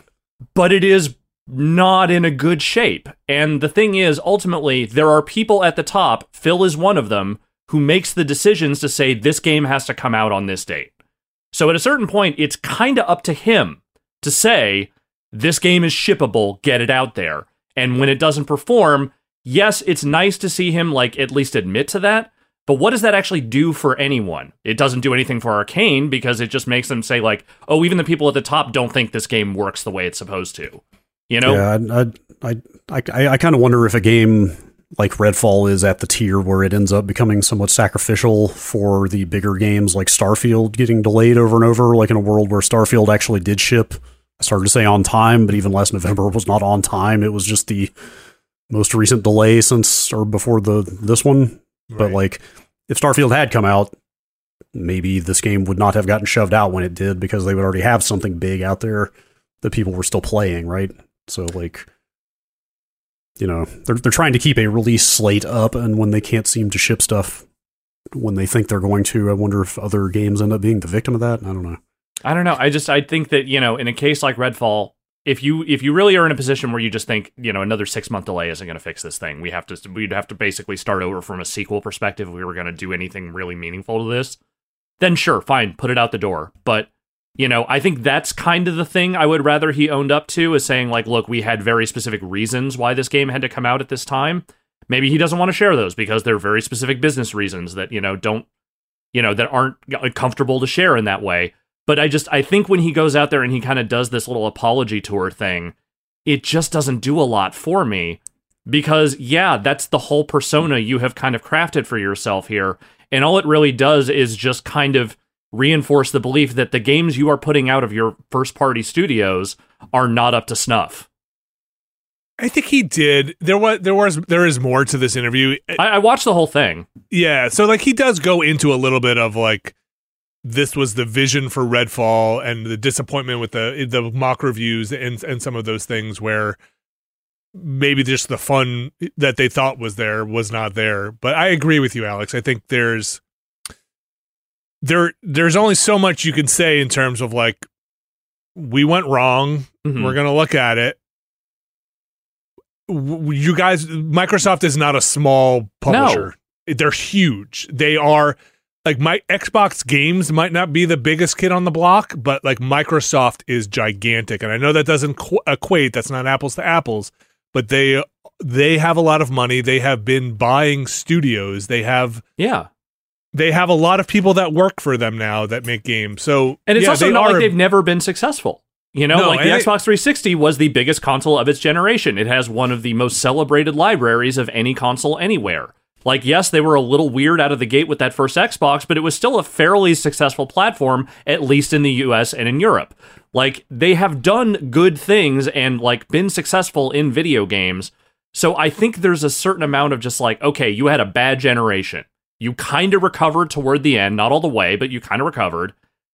I don't know how many excuses they can really continue to make at a certain point, because you clearly have a talent pool. You clearly know what the problems were with last generation. I just don't think I want to hear more excuses from them about why things aren't working out the way they're supposed to. There's also, in this part of the conversation that Phil is talking, the extracted piece we have here, he does go on to say, and this might be steering closer to kind of supporting their argument on the acquisition side, which is they are not, I think, Brad, you mentioned this exact quote before, not going to out-console Sony and Nintendo. They are looking to get, I'm paraphrasing here, but they want to put developers' works on as many screens as possible, right? They want their, I think they said something like, if you're not going in on phones, you're basically a lost cause, because like it's like everybody's got a phone. It's 90% market share. Your eyes are glued to that thing for at least a certain percentage of the day, no matter what. Yeah, and that goes back to reinforcing, or at least it works well with the statements Phil has said before of like, hey, we're kind of in this for King. Like we kind of want mobile development for Activision. We want, that's what we're going in for. It's not Call of Duty.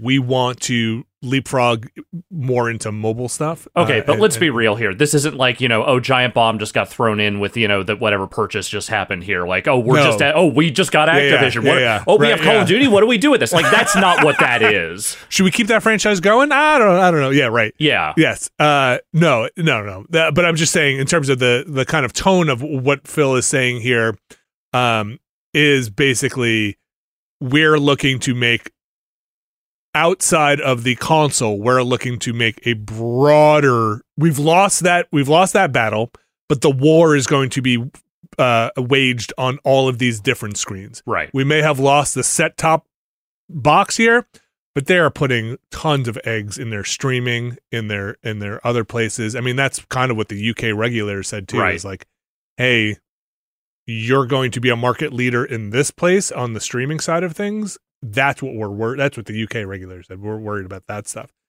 So we'll see. Like, again, you have to take some of it with a grain of salt because there is active merging going on, litigation happening. Mm-hmm. There is a lot going on here. As much as it seems like, and I like the way Phil presents when he's talking about this stuff, but as much as it comes off as he's talking from the hip, I can't believe he is. No, like this there is a vetted. calculation there, 100%. And I do think he is more, forward, like straightforward than a lot of the way other game executives talk.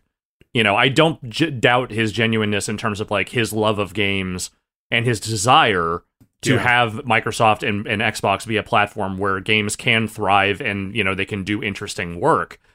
It's just that I think that a lot of that shine has just kind of been lost for me in this generation, where it feels like, despite them making major inroads and making major recovery steps at the end of last generation, it still feels like they wandered into this one just wholly unprepared in a way that just doesn't feel justified.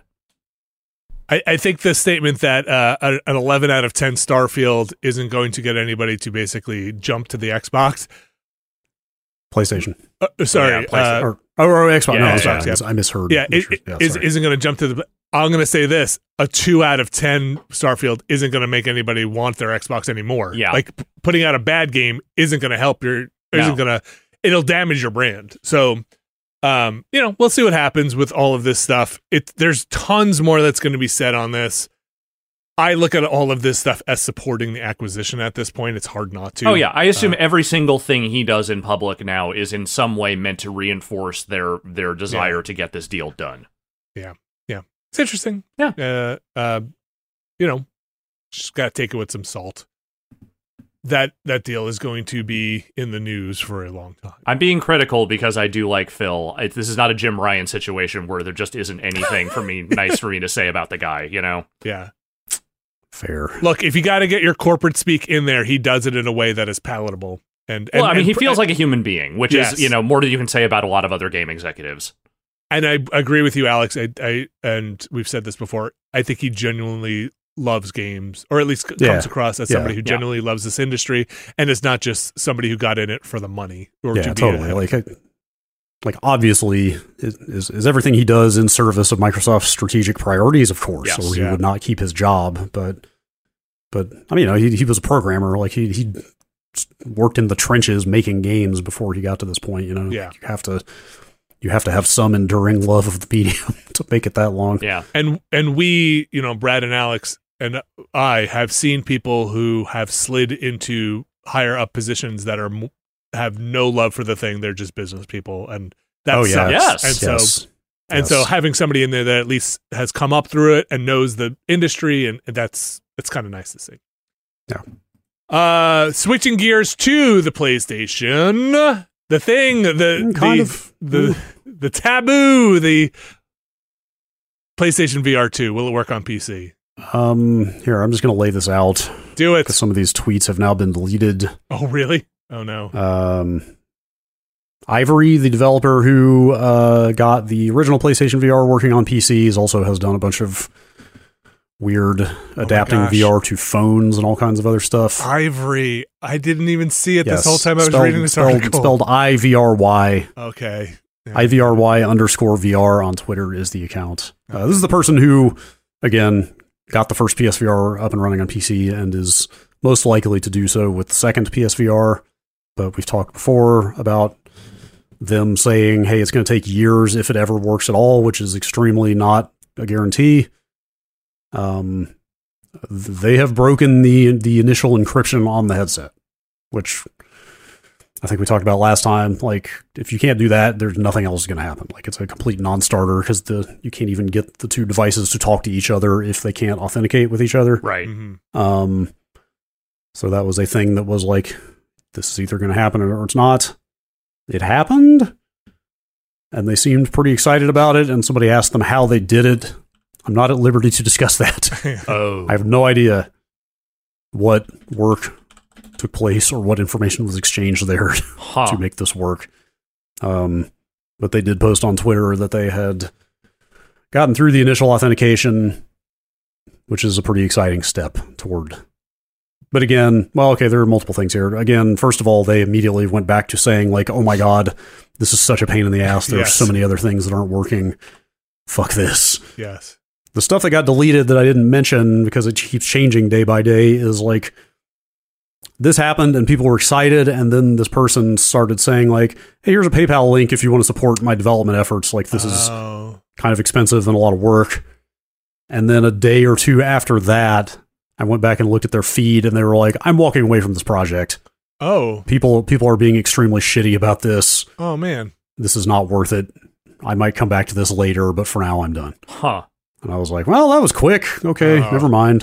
And then I checked again this morning. That was like 2 days ago. And again, as of this morning, those tweets have been deleted, and now they're back to work on it again. Okay, so back, no PayPal link, no, I'm leaving, and then they pivoted to saying, hey, if you want to support this, go buy the first version of this that's up on Steam.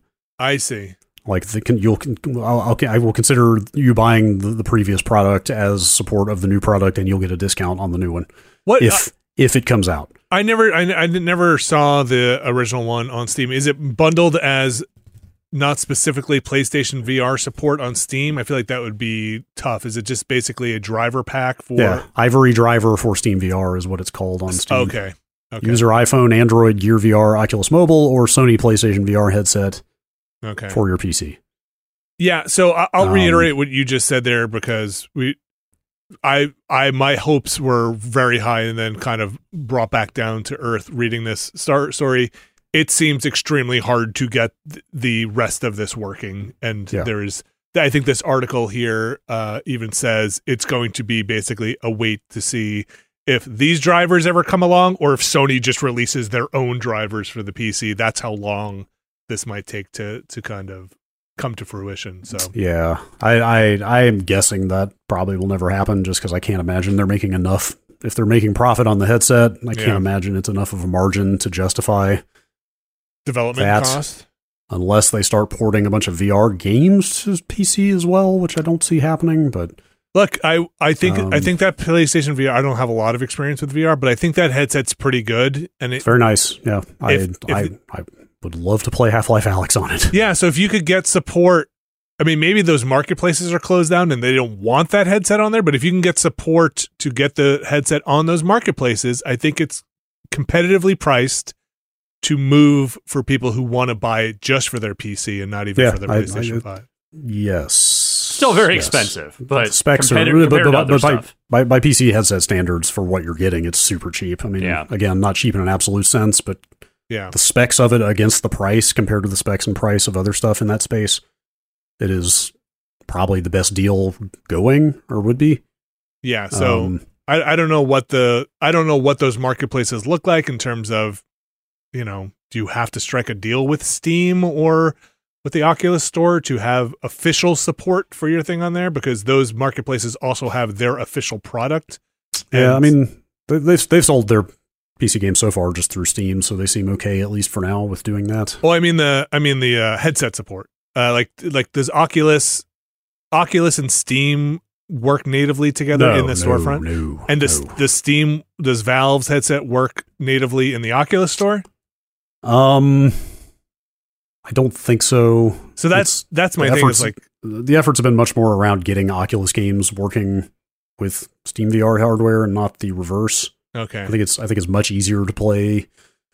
I can't remember, actually. I've lost track. There are all kinds of homebrew projects to get one headset to work with the other's games and so forth. So official support for cross-pollinating the VR landscape has not gone over well so far, right? Like there's still kind of siloed marketplaces. Valve would be happy with everything being open, I think. It's much more, Oculus is the one that is very much funding and keeping content exclusive. Because they're the much smaller fish in that place, driving people into their store.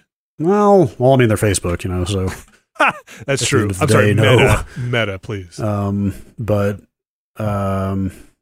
I mean, I don't know what that business looks like. Yeah, I don't think. it's fair I enough. don't think the Oculus business is some massive growth driver or anything. I guess the takeaway is great first steps. Don't hold your breath for PlayStation 2 VR support or PlayStation VR 2 support. Like I said, even as of like today or yesterday, they literally said, "Hey, if you own the previous product, you'll get a discount on the new one if it is ever released." Gotcha. Is what they say. So, but the bigger thing was like they seem to have abandoned it until right before this podcast, and I saw they had picked it back up again. Interesting. But the dream is not dead, and some progress has been made. Maybe someday. Speaking of the dream, Alex Navarro, we did our dream casting at some point for Mortal Kombat. When we did Mortal Kombat movie for the Mortal Kombat movie for the Watchcast. We talked about casting. I think we even may have talked about who would play a Johnny Cage in a modern one. But if we did, I don't remember who we said. So I don't remember who we said either. I wish I could remember. There is a martial artist, like a film martial artist, that people were kind of pushing as who should Scott be Johnny Adkins? Cage. I believe that's him.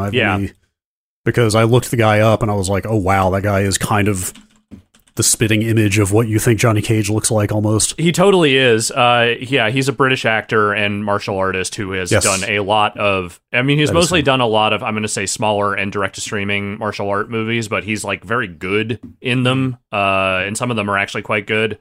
He's in the new John Wick. Okay. That must be why people were talking about him. But he kind of has that manicured look of a film star that could very much pass for a Johnny Cage. Absolutely. Alex, the reason we're talking about this is because it sounds like we have someone, at least in final talks, for Johnny Cage. And who might that someone be? The one, the only, the one dread there is, Karl Urban. I could see it. I don't know, man. I can see it. I think from a personality standpoint, he can totally do it. Karl Urban has way more range than I think people give him credit for. They cast him in a lot of very gruff roles, but I think he can totally be like a pretty slick guy. It's just he's not what I picture when I look at him. That's what it is. He's a fantastic actor, don't get me wrong, but this makes it seem like they're probably going to lean even harder into the like old washed up Johnny Cage than the most recent games do. I don't know. Maybe Karl Urban is going to start lifting heavy. They usually do for movies like this. Yeah, but like he's pretty beefy. Yeah, sure. You look at this side by side in this story from the wrap I put in here, like the screenshot of like Johnny Cage is graying around the temples in MK11. You know, like he is kind of older and not. He's very much past his prime, is what they've been doing with that character. So maybe that's kind of what they're playing on here, and in which case, like, that probably makes a lot more sense. It's weird, though, because, like, if you asked me who should Karl Urban play in a Mortal Kombat, like, it's Kano. Oh, boy. Yes, you're 100%. You know, right. Like, 1,000%, except that the Kano they already have, like, kind of stole that movie. Yeah. Like, that actor was probably the best thing in that movie. It was like him, and it was the interplay between Sanada and Joe Taslim for the Sub-Zero, like, Scorpion stuff. Everything else was kind of...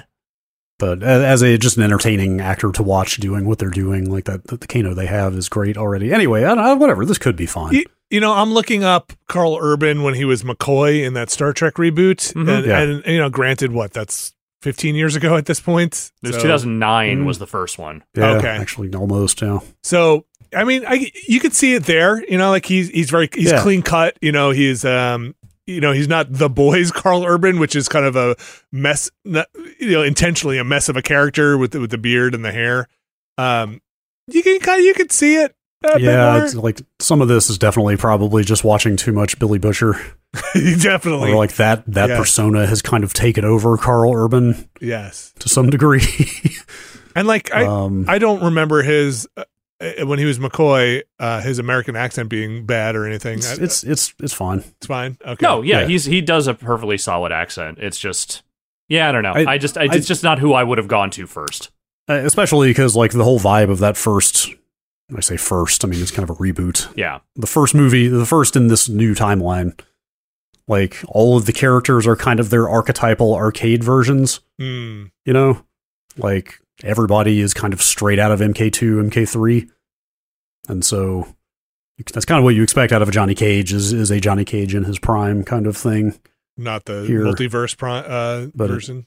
Yeah, but it seems like that might not be the direction they're going to go. I don't know. We'll see. We'll see. Does this movie have a date on it?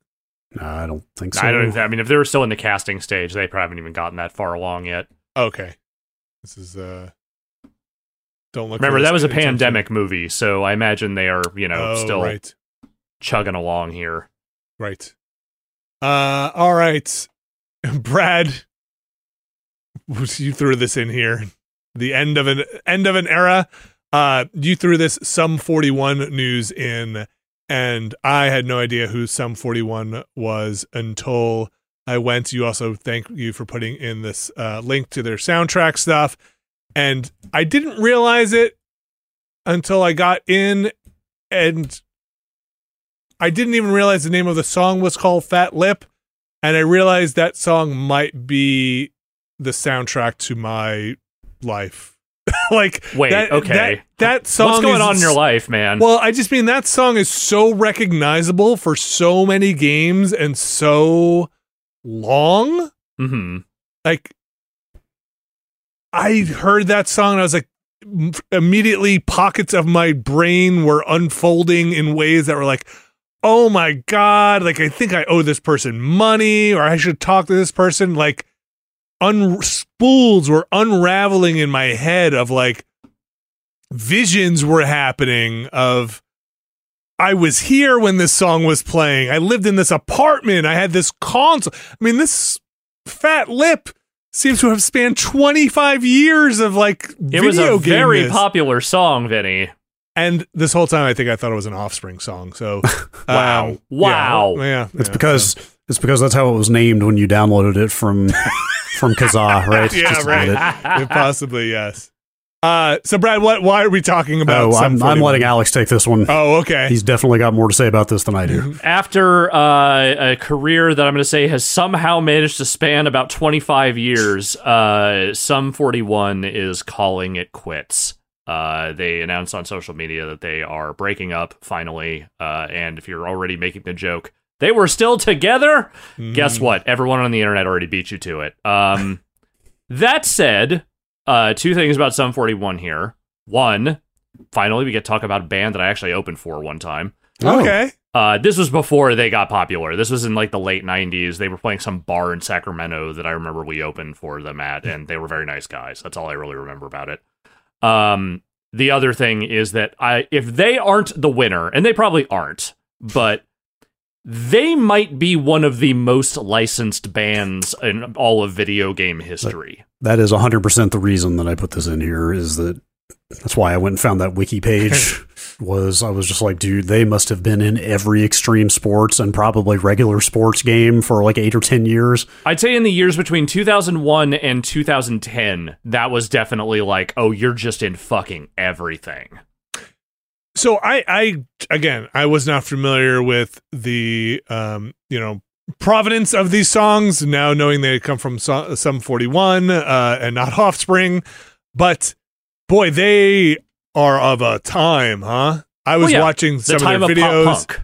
Yeah, they are like right there, spiky. So they must be. Are they second wave Green Day kind of? Like Green Day got very big, and then sort of. I kind of put them as like a post Blink 182, and that's not just because they also have a number in them, but like they had the same kind of more specifically bratty energy that I feel like for sure Blink had. So less punk, more. I mean, it was still punk. Like it was, okay. But it was in that pop punk very squarely. Okay, yeah. Watching those videos, it was like, oh my God, this part of the early 2000s.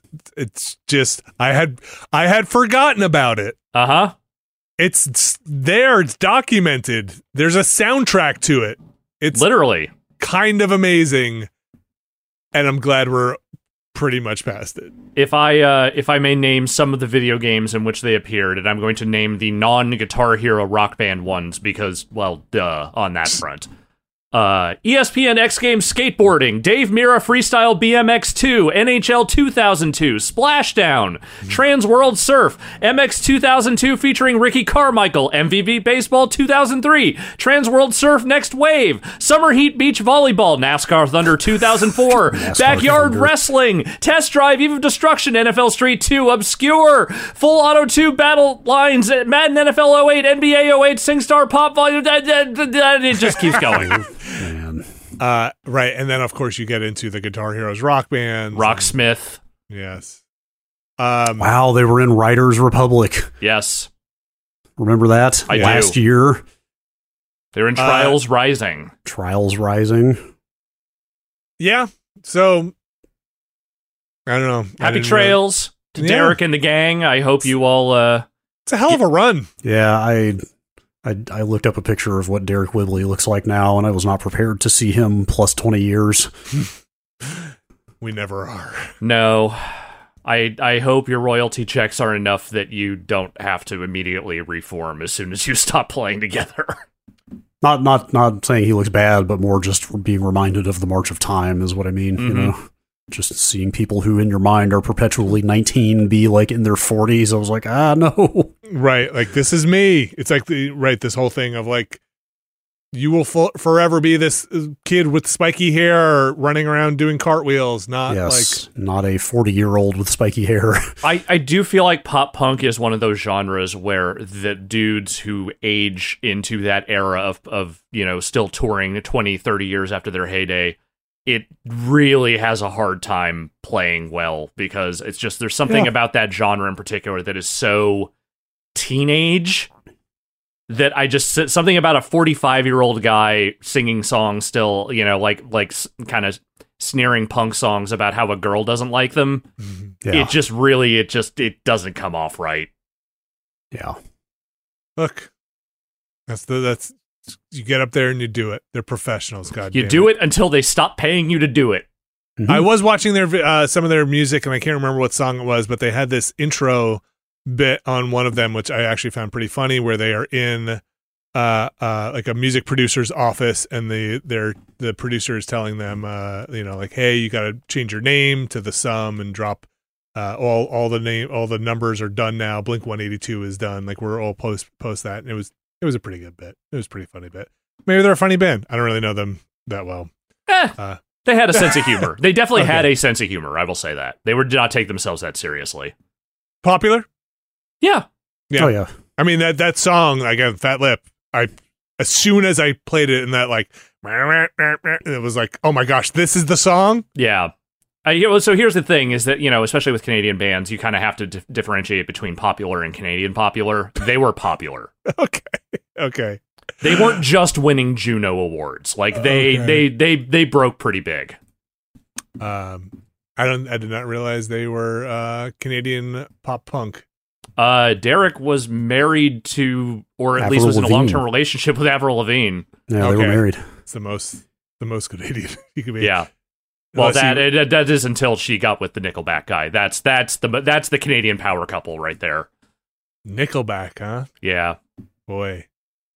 I'd love to hear your Sum 41 stories. You could send them in to the emails at hold on, I've almost said emails at Nextlander. Is podcast at nextlander.com. Podcast at nextlander.com.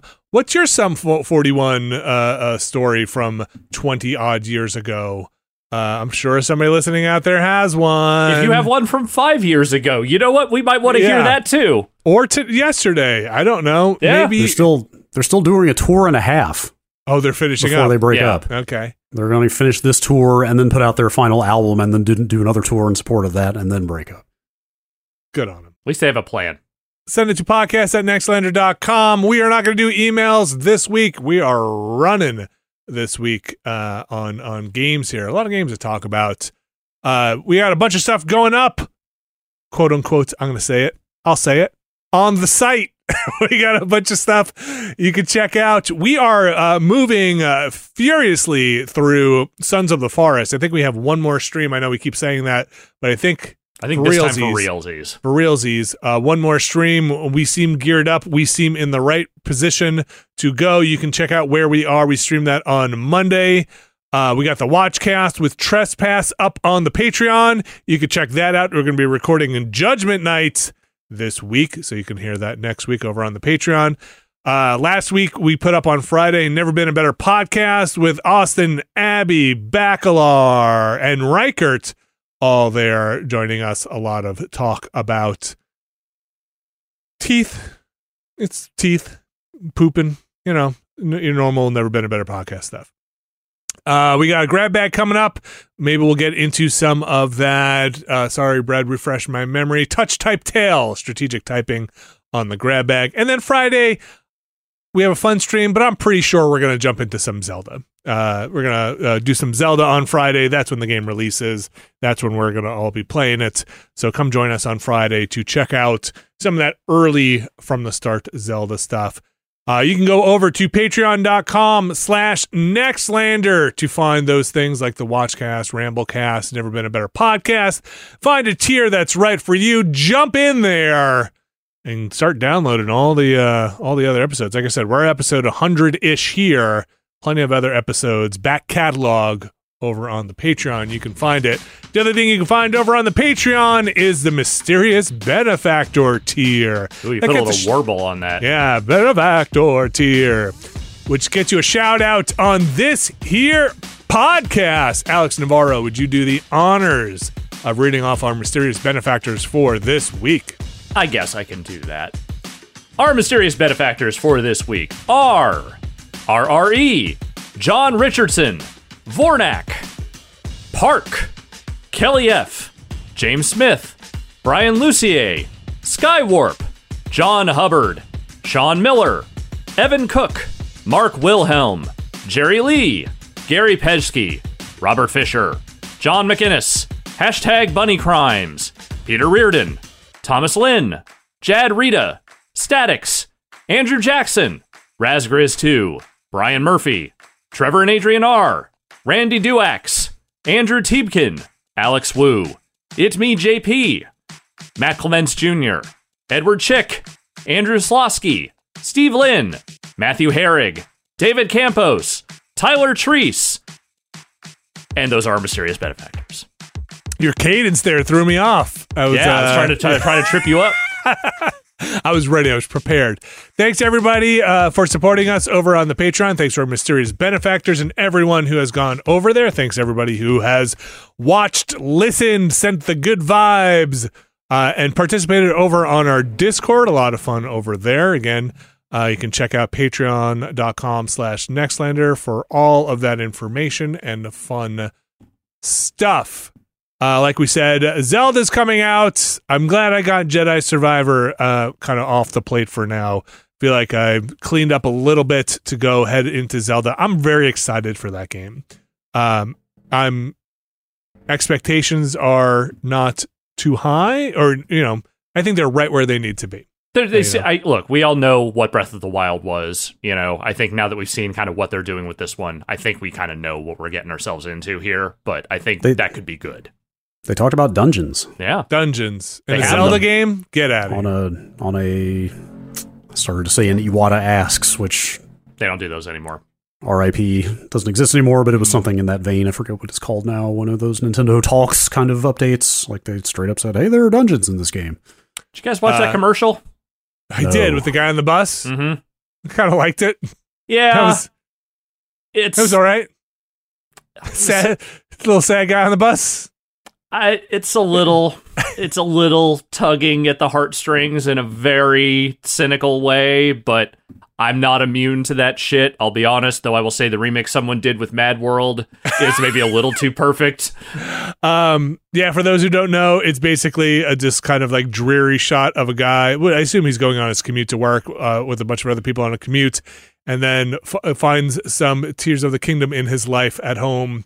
And I don't know, like he finds his escape hatch in a Nintendo Switch, and there's How do color. you think that guy's and- marriage is going? Because he doesn't seem unhappy. It just seemed like Yeah. it's in the routine, you know?